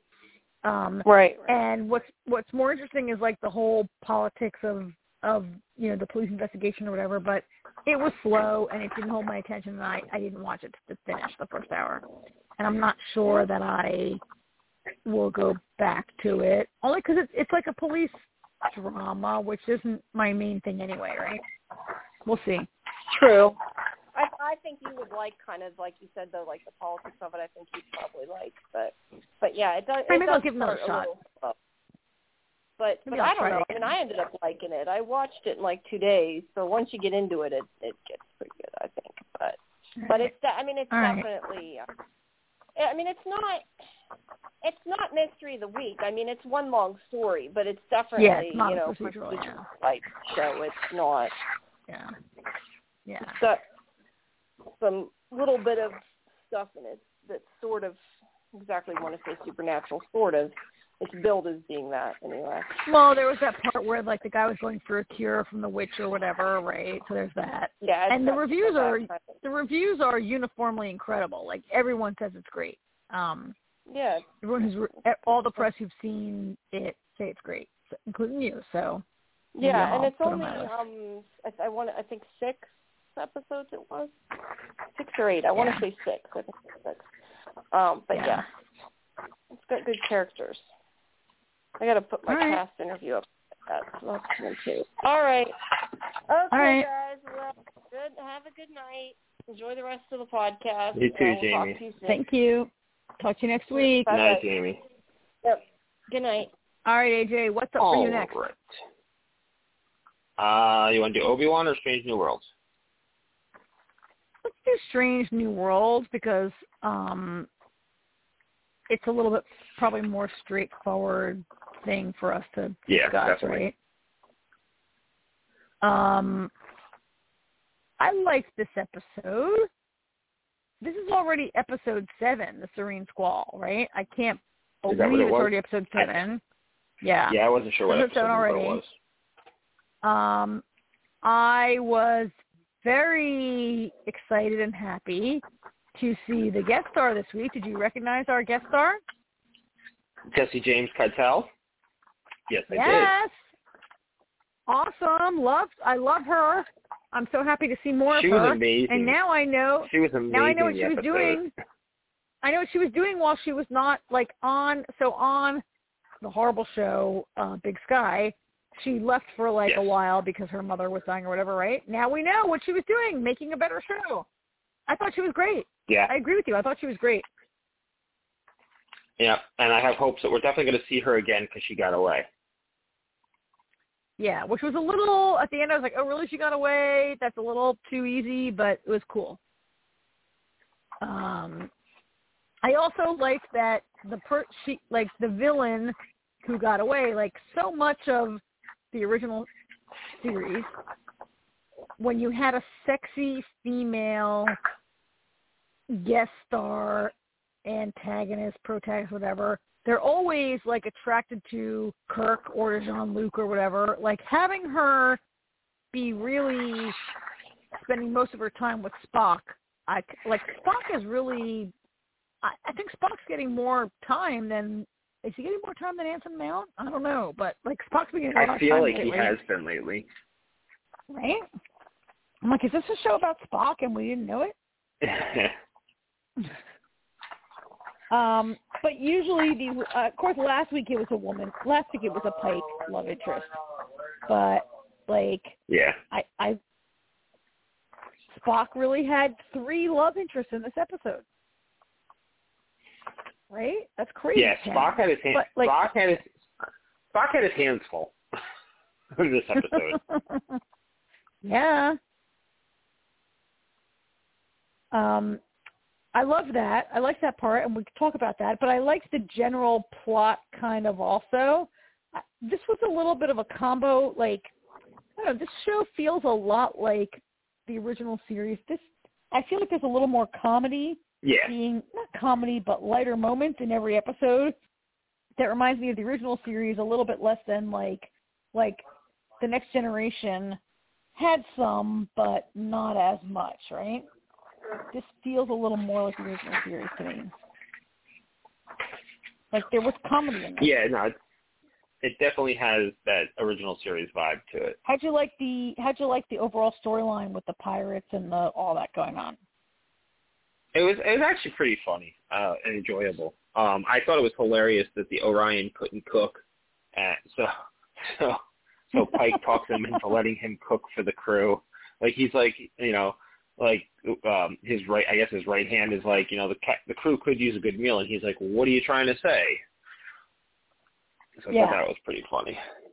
Well, and I also love that they had established 4 episodes ago that Pike likes to cook. Like we had that episode where Uhura is invited to dinner and Pike's cooking, right? I'm like, oh my God, there's actual continuity here that he's an established cook. I love that. I really enjoyed how he was with Number One. Like I really liked that, we've talked a little bit that he and Number One have a history that we haven't learned that much about, but it comes out in dribs and drabs. And I thought it worked really well in this episode that he's got a history with Number One, and they're talking in terms of that previous mission they were on, and they're like, I forget the name of the planet, but they're like the such and such maneuver, the such and such, the such and such, and they've got this, I thought they were a little more natural in that relationship this week than they. I mean, it's okay, but it really worked for me, their relationship this week, in a way it I don't know. Sometimes that relationship is because from the first episode they told us there's a past, so we believe it, but the two of them acted so well in that way. Yeah. I just felt, I loved that scene. I really believed it when they were like, oh, the thing? Oh, yeah, the thing. Let's do the thing. Yeah. Let's do the mutiny again. I got to tell you, I did not necessarily love Rebecca Romaine in the first couple episodes. Nothing against her. I'm warming up to her and Pike more and more, I think. I was feeling it better this week, I think. And I noticed in this episode that she calls him Chris, not Captain. She calls him Chris in a situation where I was like, oh, she's calling him Chris. Like, she's not calling him Captain, she's calling him Chris. And it was in a situation that I felt like was a work situation. And then I thought about it, and I was like, all right, well, I'm not watching a show. Like, that's a common thing. At first I was like, oh, that's very, a step out of military. And I'm like, wait a minute. Like, we've seen tons of people say Jean-Luc, tons of people, like Scotty, not Scotty, Bones, it was like Jim. Bones. We always called him Jim, right? Yeah. Bones always said Jim and not yeah. Captain. And Beverly very often said Jean-Luc. I'm sorry. Spock always says Captain, but he's a Spock. But anyway, you know, she calls him Chris, and I'm like, and we've seen. You know, it's actually funny that you bring that up, because I was actually thinking about that in tonight's episode for some reason. On the original series, Spock, whenever he was trying to get a point across, because he always called Kirk Captain, always called him Captain. On the handful of times that he called him Jim, it was always for a very, you know, it was like he called him Jim to get Kirk to stop and actually listen, because whenever he called him Jim, he knew that it was very important, and it was like Spock always uses that to get his point across. So it's like I started thinking, I was like, ooh, I can't wait for the first time he calls him Chris, because I know what's coming next. Yep. Yeah. Yeah, that's great. That's a really good point there. I mean, I think that this is a show that maybe is actually getting. So I don't want to say it's getting better every week. When I say it's getting better, I don't mean to say it was bad to start, because I don't think it was ever bad, right? But I think every week it's like I'm feeling a little bit better about it. Like I just said to you, like I feel like the crew, I'm getting a little more sense of them. What do you think about the whole, I don't know about the Spock and Nurse Chapel business, though. That is bothering me a little bit. It feels natural. It's been a progression. I think this week they intentionally forced the issue because of the ruse that they were, you know, doing. I think Spock might have feelings for Chapel also, but his Vulcan side won't let his human side acknowledge it. I mean, I think Spock, what he did was purely to stop them, you know, stop the transfer. And in the moment, he didn't think about the repercussions, and then his dim-witted self, you know, he's talking to Chapel later, and she totally plays it off, but you can clearly see she's upset about the whole thing. And she's like, I was just playing along with you because I know what you were doing. I don't have any feelings for you. And he's like, I'm happy to hear that. You know, like, idiot. But that's Spock, you know?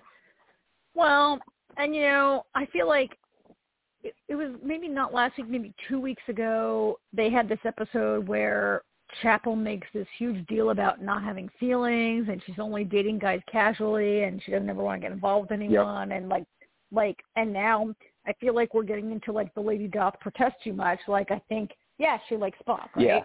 Like they set it up. Yeah, that absolutely. She likes Spock. I think Spock kind of likes her, but he's recommitting to Pring. Yeah. And Spock is, you know, he's in this place where he wants to let logic rule over emotion. It's interesting. I think they could play with this for a while, because we don't, you know, only thing we know about Spock's history from the original series is he had been engaged at one point.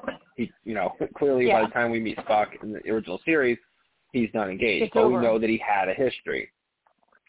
You know, we're still a long ways away from that point. And it would be very interesting for that to have happened because of Nurse Chapel, who was also a character in the original series, but there was never anything, right? Nope. So that would be really interesting. I think they're doing a good job of filling in that space. So this is a situation where, you know, this is maybe 10 years, 15 years before Captain Pike is going to die, right? And many of these characters go on to be on the original series.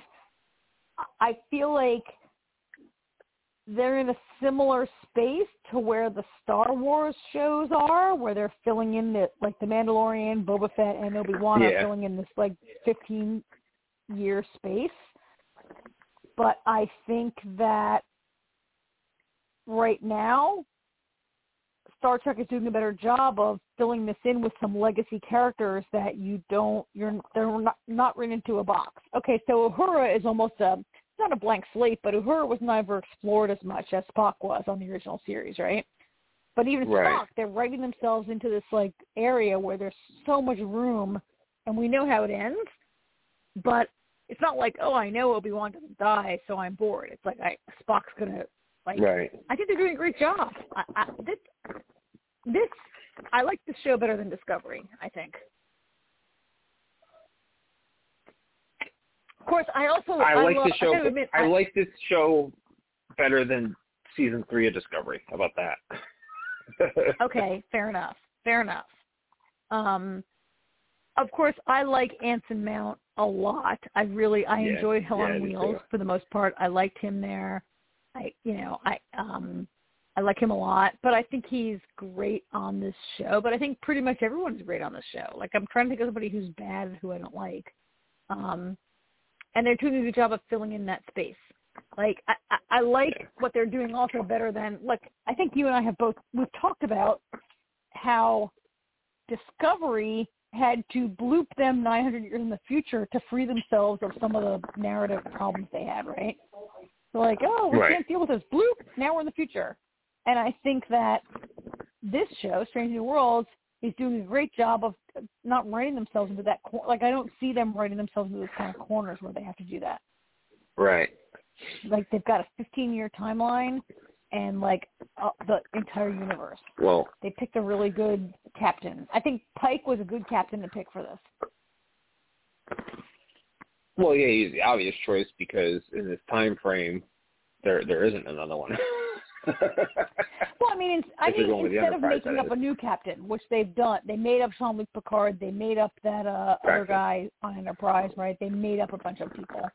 But they chose a guy as a launching point and who was kind of wide open. Like, I think it was a good idea. So what did you think about the very end there when we find out that the Vulcan that Angel is trying to free is Sybok? Oh, so as soon as I saw it, I was like, I got to ask AJ more about this. I was like, oh, AJ's way more knowledgeable, and I could Google it or I could ask AJ is how I felt about it. So he's Spock's half-brother. Same father, different mother, right? Same father, yep. But also a human mother, right? Also half human. So Spock's father hooked up with two human. He's full Vulcan, but he rejected. He's Vulcan. He's full Vulcan, but he rejected Vulcan ideology. Yeah, he's Spock's older brother. And so, has he been a big factor in? Oh yeah. Past, because I didn't see like a lot of the original Captain Kirk movies. I didn't see.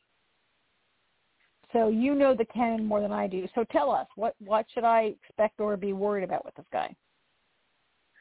He was in The Final Frontier. Oh, he was. I've seen that.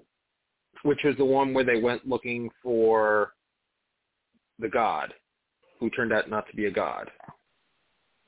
Okay. They went to the edge of the universe. Sybok basically kidnaps the Enterprise and forces them to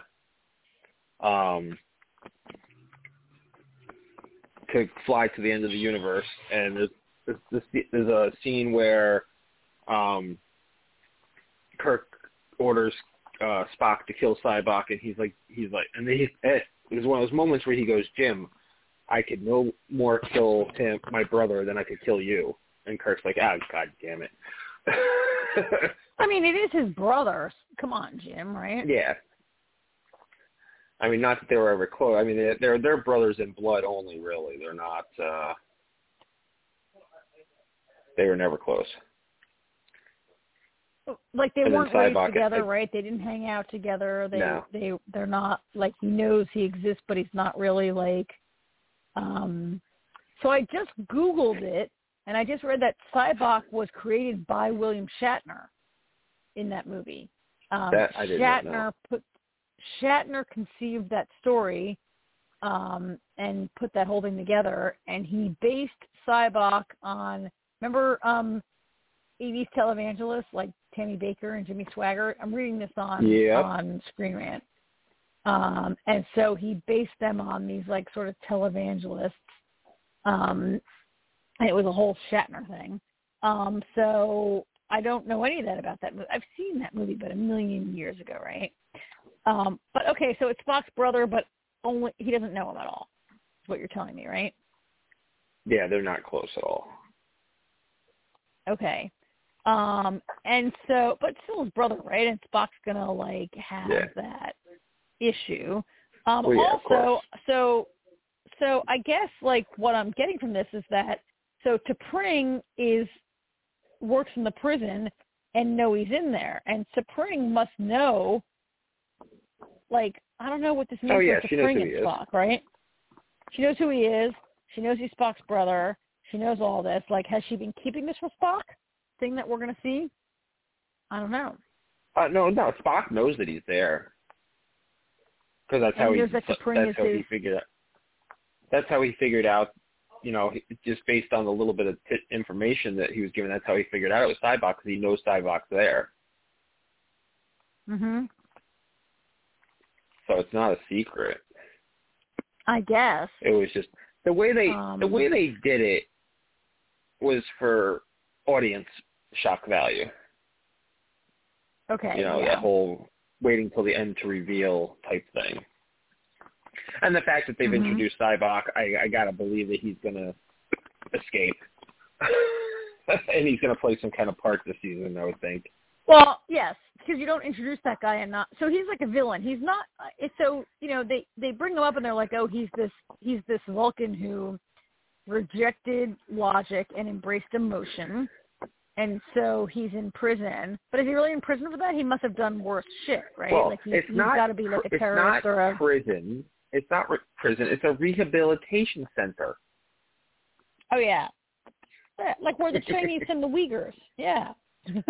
Yeah. Yeah, he's in re-education camp. Those always work great. Yeah.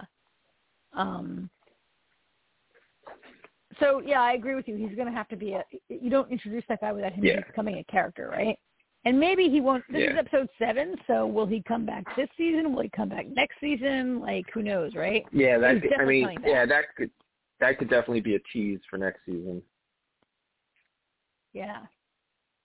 And also, like, Captain Angel, is that her name? Jesse James Keitel, her name is Captain Angel. Like, she knows all about it. Like, she's like, oh, that's my husband or whatever, which she was kind of full of shit and some of that, what she said. But, like, she knows all about it. She was trying to free Cybok. So she, like, people know. So yeah, he's definitely going to have to come back. So. Yeah, he's definitely going to be part of, if not the next couple episodes. I don't know how many we're getting. This is already 7, or we're getting maybe 10 or 12. I don't know. We got 10. We're getting 10. Yeah, so he might be a guy that we see next year. I mean, this hasn't. I don't know if it's been renewed yet, but it's definitely getting renewed. I think it's really good. I would think so.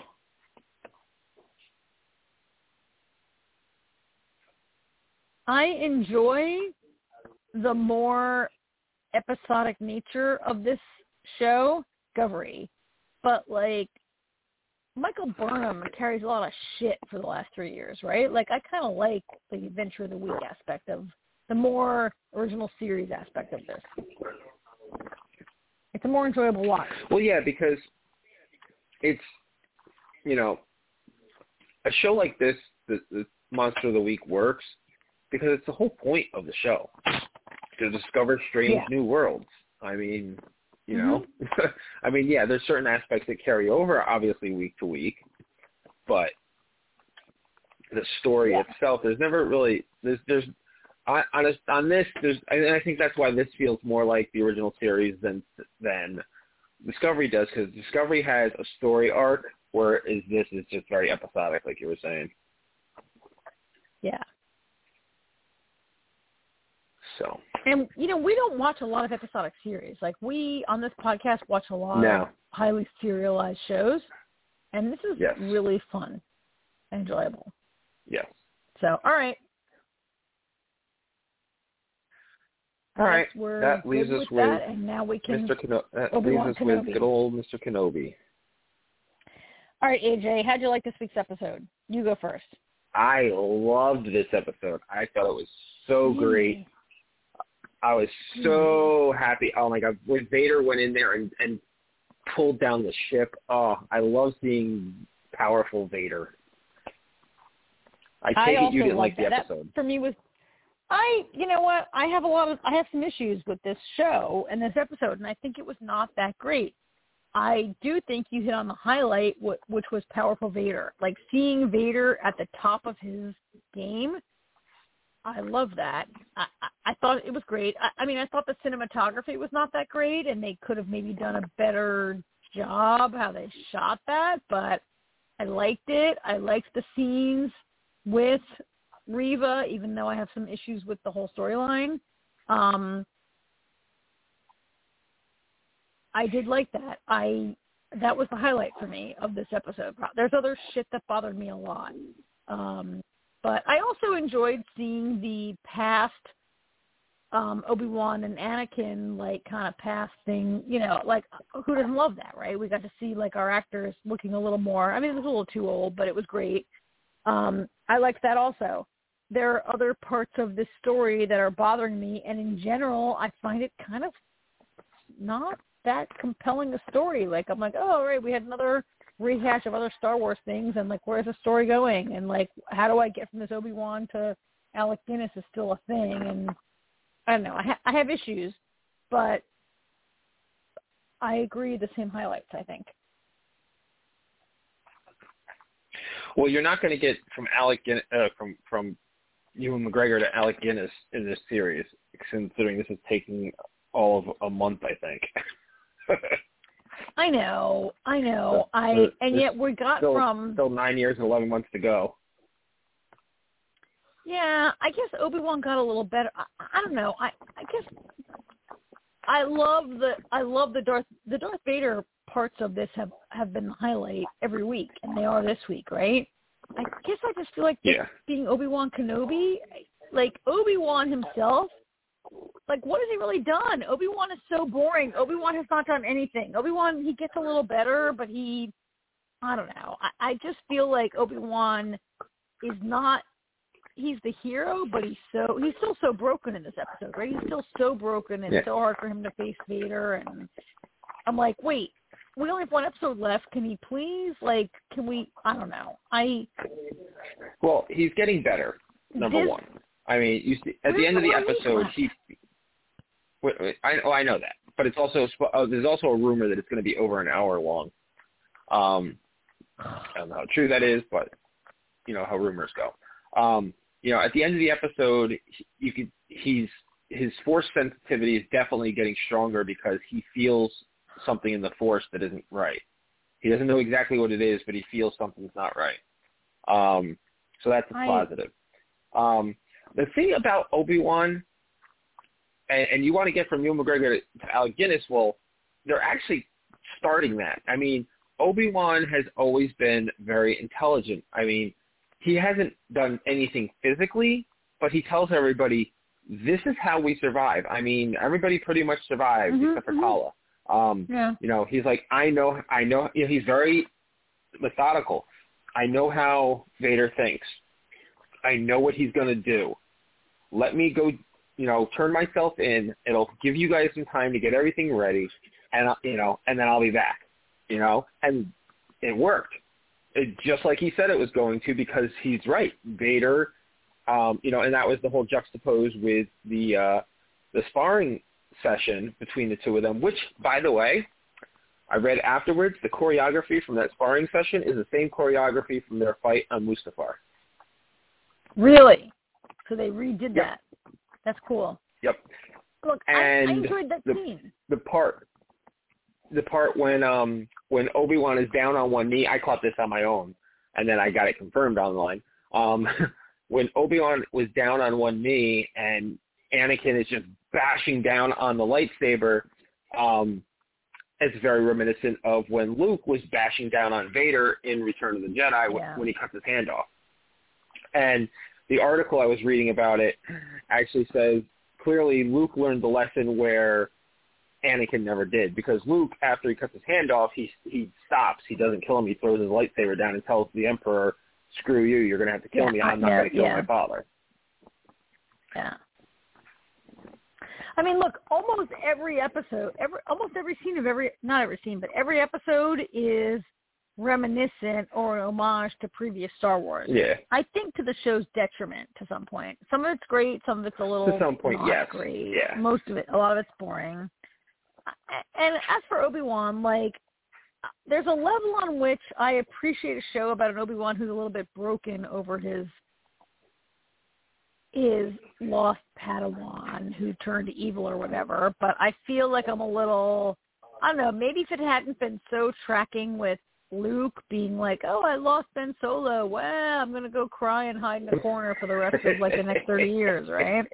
And, like, now Obi-Wan is like, oh, my Padawan turned evil. Well, I'm going to cry and be a loser. Like, oh, my God, no wonder the Empire won, because all you Jedi are so emo, right?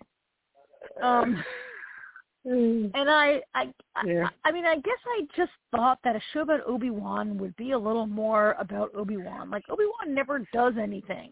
Like, this episode was so, I mean, okay, we did see the flashbacks, but we had so much going on in this episode that was, I mean, I really feel like this show is more a show about Reva, the third sister, and look, I like Moses Ingram, the actress who plays her. But this episode, the fifth episode, the second to last episode, was mostly about her and really not that much about Obi-Wan. Like, we saw the Obi-Wan flashbacks, and he's like, oh, I've got to get my whatever.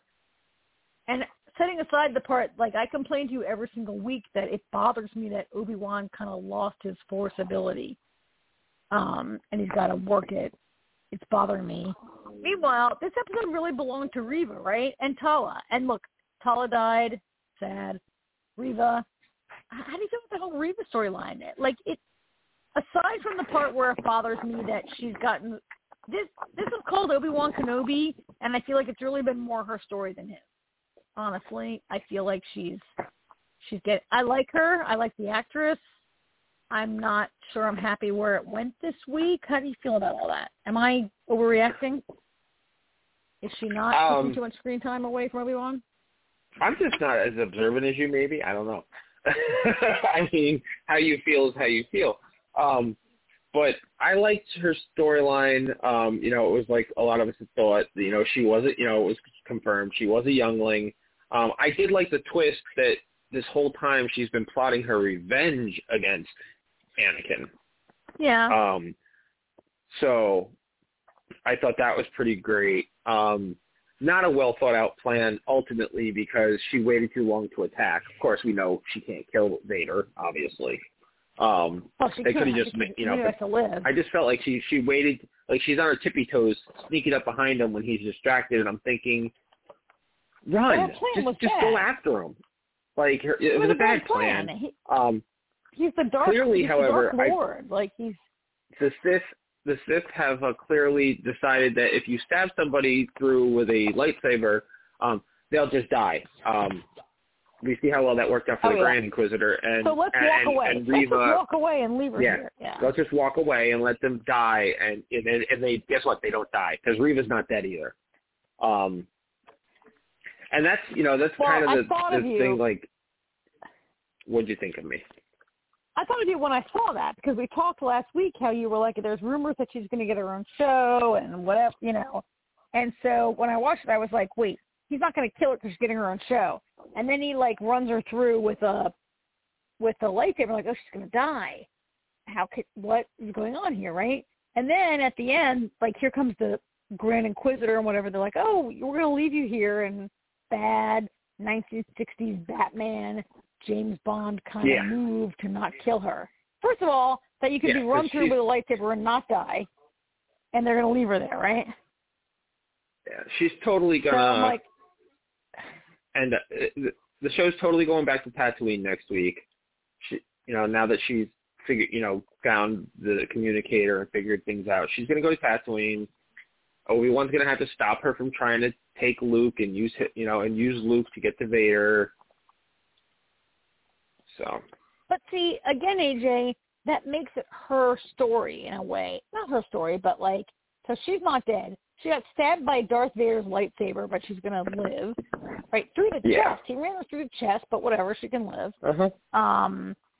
and, she's going to she found out, which I thought it was very sloppy that she found the little thing that, I'm like, really? It was sparkling on the ground.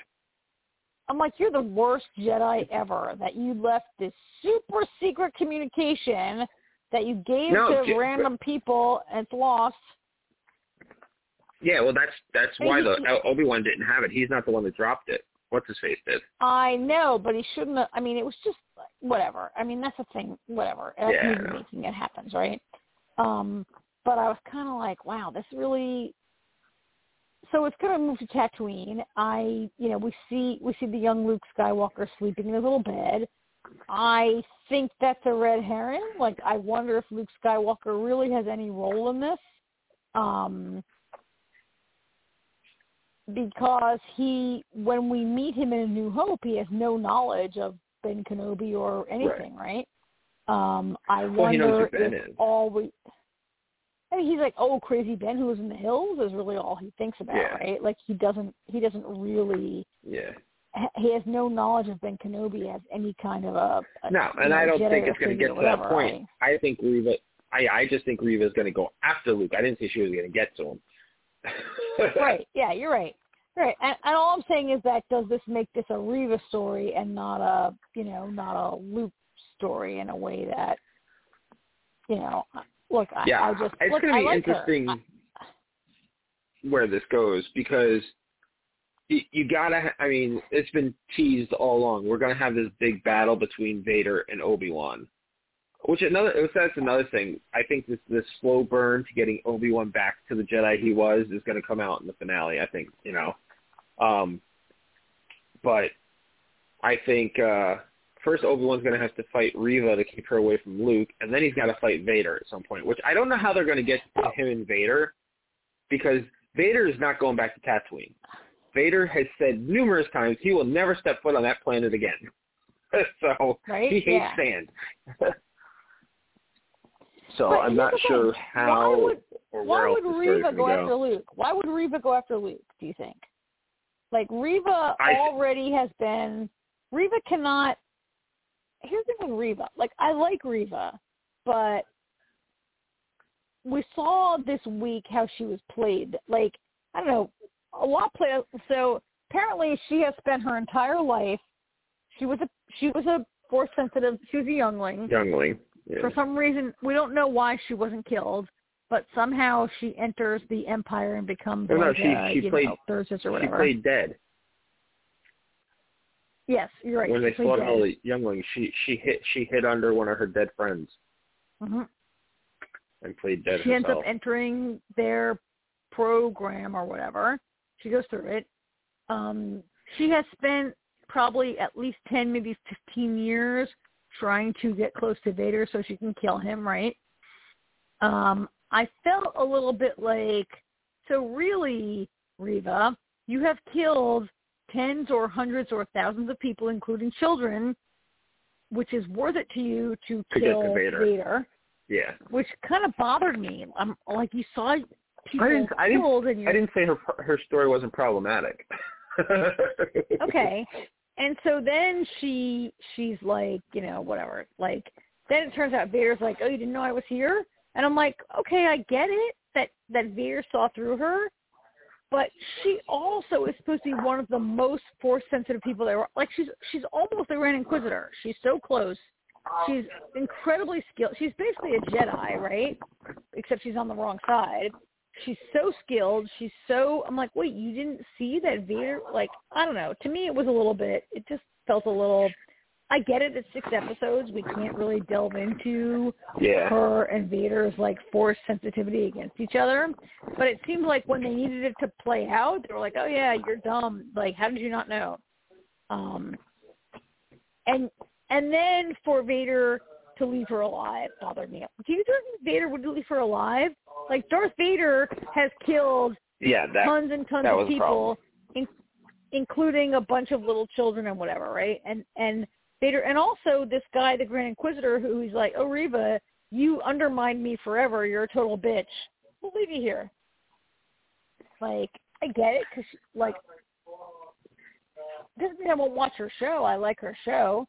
And I think her show must be a prequel because what is there to watch between this and A New Hope, right? It's gotta be.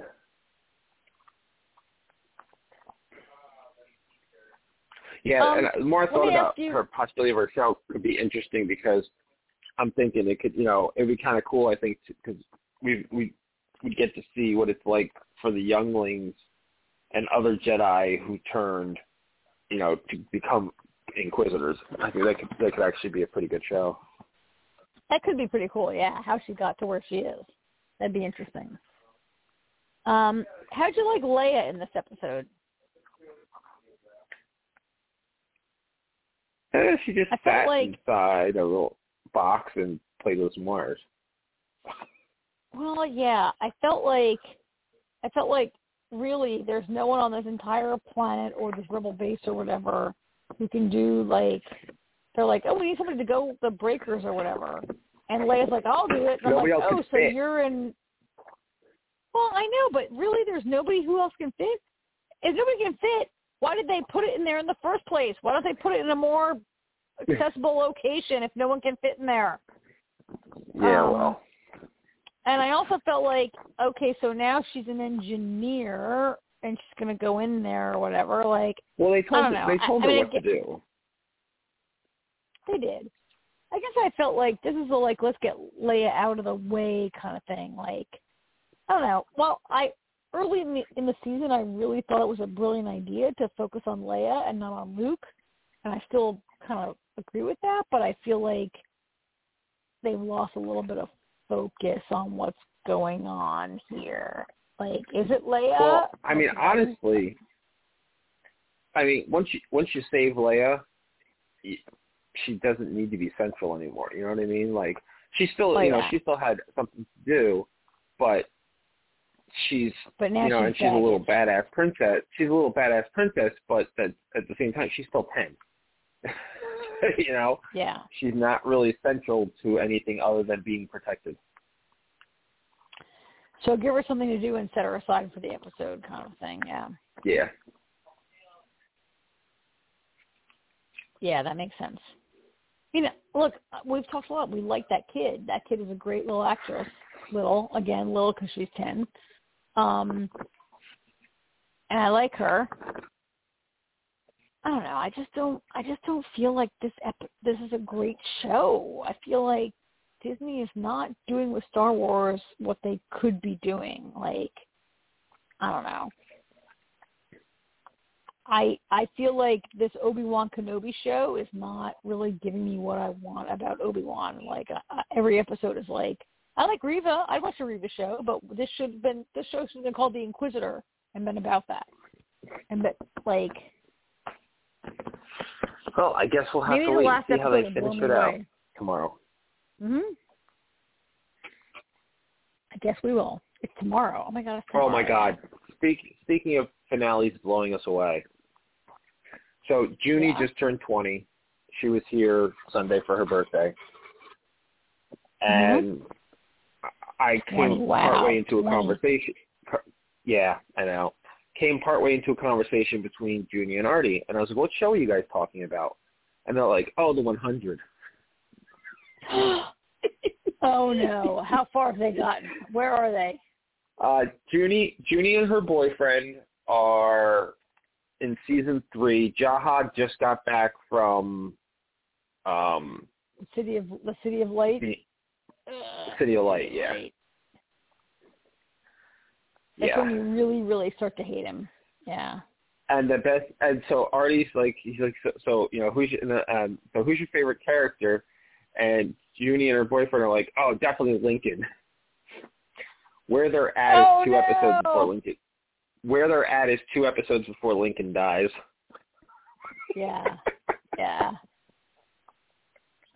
Oh my God! And then Lincoln's death drives everything that happens with Octavia for the whole rest of the show. Oh my God! It's funny. Oh my God! I hadn't really. It's so funny actually. I hadn't really thought about it because I was like, I think the last good season is 4. I was like, and then season 5 was awful, and they nailed the finale. And then season 6 was awful, and they nailed the finale. And then season 7 was just awful. Yeah. And it's just, I said to Junie, I was like, the first 2 seasons, I could not get enough of this show. I thought this was such a brilliant show, and and this is a perfect example of a show where it outlived what it should have. Which, is why when I found out that Snowpiercer next season is the final season, I was ecstatic. Yes. The 100 should have been 3 and done. Could have been 4. They probably could have gotten away with 4. Maybe 4. But then again, if their plan was to always end up where they ended up, no, they could have just stopped at 3 and got canceled. Their plan. Oh my God, yeah. But right where they are, right where Jaha, that's when you really start to hate the show. When you really start to be like, what the hell? Yeah, I wasn't crazy about. I wasn't crazy about the AI storyline, but it wasn't awful. It just wasn't my favorite thing. It wasn't that it was bad. It was just I didn't really like it. No, and I remember really when you and I were like, this sucks. Great ending. Sucks, great ending. Yeah. I also remember you saying very early on, like, how long can this go on? And so for you to, like, have your kids watching it now, and you've got to bite your tongue, right? Like, your kids are watching it. That's on her. That's her choice. I had nothing to do with it. Like, Artie started watching it at one point. Actually, Artie started watching it before season 7 premiered. And, I think he stopped watching, like, right after Lincoln got killed. He was like, I'm not watching this show anymore. Because I had him watch Dark Matter, and he knew going in that it was canceled. I was like, I don't care. I know it's canceled. I was like, you still got to watch it. You're going to love it. And, he got to the end of Dark Matter. He was like, this is some bullshit. They canceled it, yeah. He's like, why do they always cancel such really good shows and keep the crap on? It must really hurt being a parent, like starting your kid in a show and being like, should I let him watch it? Should I not let him watch it? What should I do here? It was good for a long time, and there's some instructive things here, but will he be mad at me? Yeah. I get it, man. Your stewardship of the next generation. Never mind teaching about right and wrong, AJ. Teach about TV. It's important. Sorry, we had a fun movie night the other night. Me, Damon, and Artie, we watched Jaws. Have your kids not seen Jaws yet? Artie saw Jaws, but Damon hadn't seen it yet. So we watched it. The three of us sat in the living room and watched it the other night. And I'm sorry, did you say he's 9 years old right now? How old is he right now, Damon? 8. He's 8 still. And Jaws was 8. So I think I saw Jaws when I was like maybe 10. I was going to say there's a part of me that's like, oh, Jaws, is he old enough to see Jaws? But and when I think about it, yeah, he's old enough to see Jaws. Jaws is not, especially nowadays where kids he probably sees more realistic things. Like if he watched like, I don't know, what's that movie, Frozen, or like Lion King, probably has more realistic scenes in animation than that shark was when we saw it, right? Well, that's, and that's the thing about Jaws. The funny thing about Jaws, first of all, back in 1975, that was a PG rating. That was PG? People get totally eaten in that movie. Back in 1970. But that's the great thing about Jaws. Until they're on the boat at the end, you never actually see anybody getting eaten. Yeah, you see blood in the water and you see people going under and everything, but you never actually see the shark eating somebody until that last scene. That's what makes it a horror movie. Like that's like a ghost. That's a horror movie. Like you don't see it until the end. That's an age-old argument. Spielberg had no movie. That's been an age-old argument forever. Is people that people that consider Jaws to be a horror movie and people that consider it not to be. I think it's a horror movie. I think it's a horror movie, and I think it's very much like Alien. Like you never see the monster until the very end. Yeah, exactly. And those were always the great ones. And so you don't see the monster until the end. Is what always made it more ominous. Actually, you know the funny thing? Yeah. Go ahead. It's also what? Go ahead. It's also because Spielberg had no money to show the shark or to spend money on the shark, and he had to make a movie that was more about Very true. Yeah. Anyway, the kids liked it. The funniest. Because Artie saw it when he was about 8, so we were like, we've been trying to get Damon into it. It's funny actually. Artie said because he feels like he's like me. He likes horror movies and everything. And he feels like he's more the way he is because I never really thought about it, but because it was on cable television, and me, Junie, and Artie, when Artie was like 6, we were watching Vampire Diaries. Artie's watching people's hearts get ripped out of their chest when he was 6. So I think about it now, and I'm like, oh, I was a bad parent, wasn't I? But he looks at it as, and it was, it's CW, special effects. So it's like, No, but he constitutes that as why he, enjoys it so much now and isn't afraid of things because he was, so, and Damon's the exact opposite because Damon hasn't been exposed to a lot of that stuff. So we were recently talking and we were like, we need to watch Jaws with this kid and get him started. But the funniest part of the whole thing was there's side boob in the beginning of the movie to go swimming at the beginning of the movie when she takes her shirt off. In Jaws? And really? In Jaws, yeah, I completely forgot. I thought she had a bathing suit on, and I completely forgot that she's topless. And Damon goes, whoa! And I was like, uh-oh. And so you're like, I don't care if my kid sees, people getting eaten by sharks, but I didn't ask Melissa if it's okay for side boob. Yeah, no, I didn't have a problem with it. It was him. He was, no, I know. It was just so funny. He goes, why would, and it wasn't even so much that there was side boob. He was more concerned with the fact, why would she go swimming without a top on? He was more concerned about that. Why I was like, because there's nobody around. But she's a girl. Yeah, he's a little kid. Gotta be young. The girls being covered, and and he's like, could be young. To go to a nude beach is a philosophical thing that he's not discussed with you yet, and that's hilarious. So, and so anyway. he's way more horrified by side boob than a shark eating the shit out of that girl 1 minute later. Yes. That's hilarious. It is funny, right? So, anyway, I think we've veered off the path, but we have, time. We got a bunch of shows to talk about next week, okay. So we'll be here with that, Yep, same. All right. Oh, no, not same. No Stranger Things, but we got the other 3. We got the finale of Kenobi. We got episode 3 of Ms. Marvel, Strange New Worlds, episode 8. I don't think there's anything else. I don't think there's anything else. Maybe we'll somehow watch something, one of us, to talk about, but I don't think there's anything coming up, I might go to see, unrelated, I might go to see Top Gun. But a friend of mine saw that, and they said it was really, really good.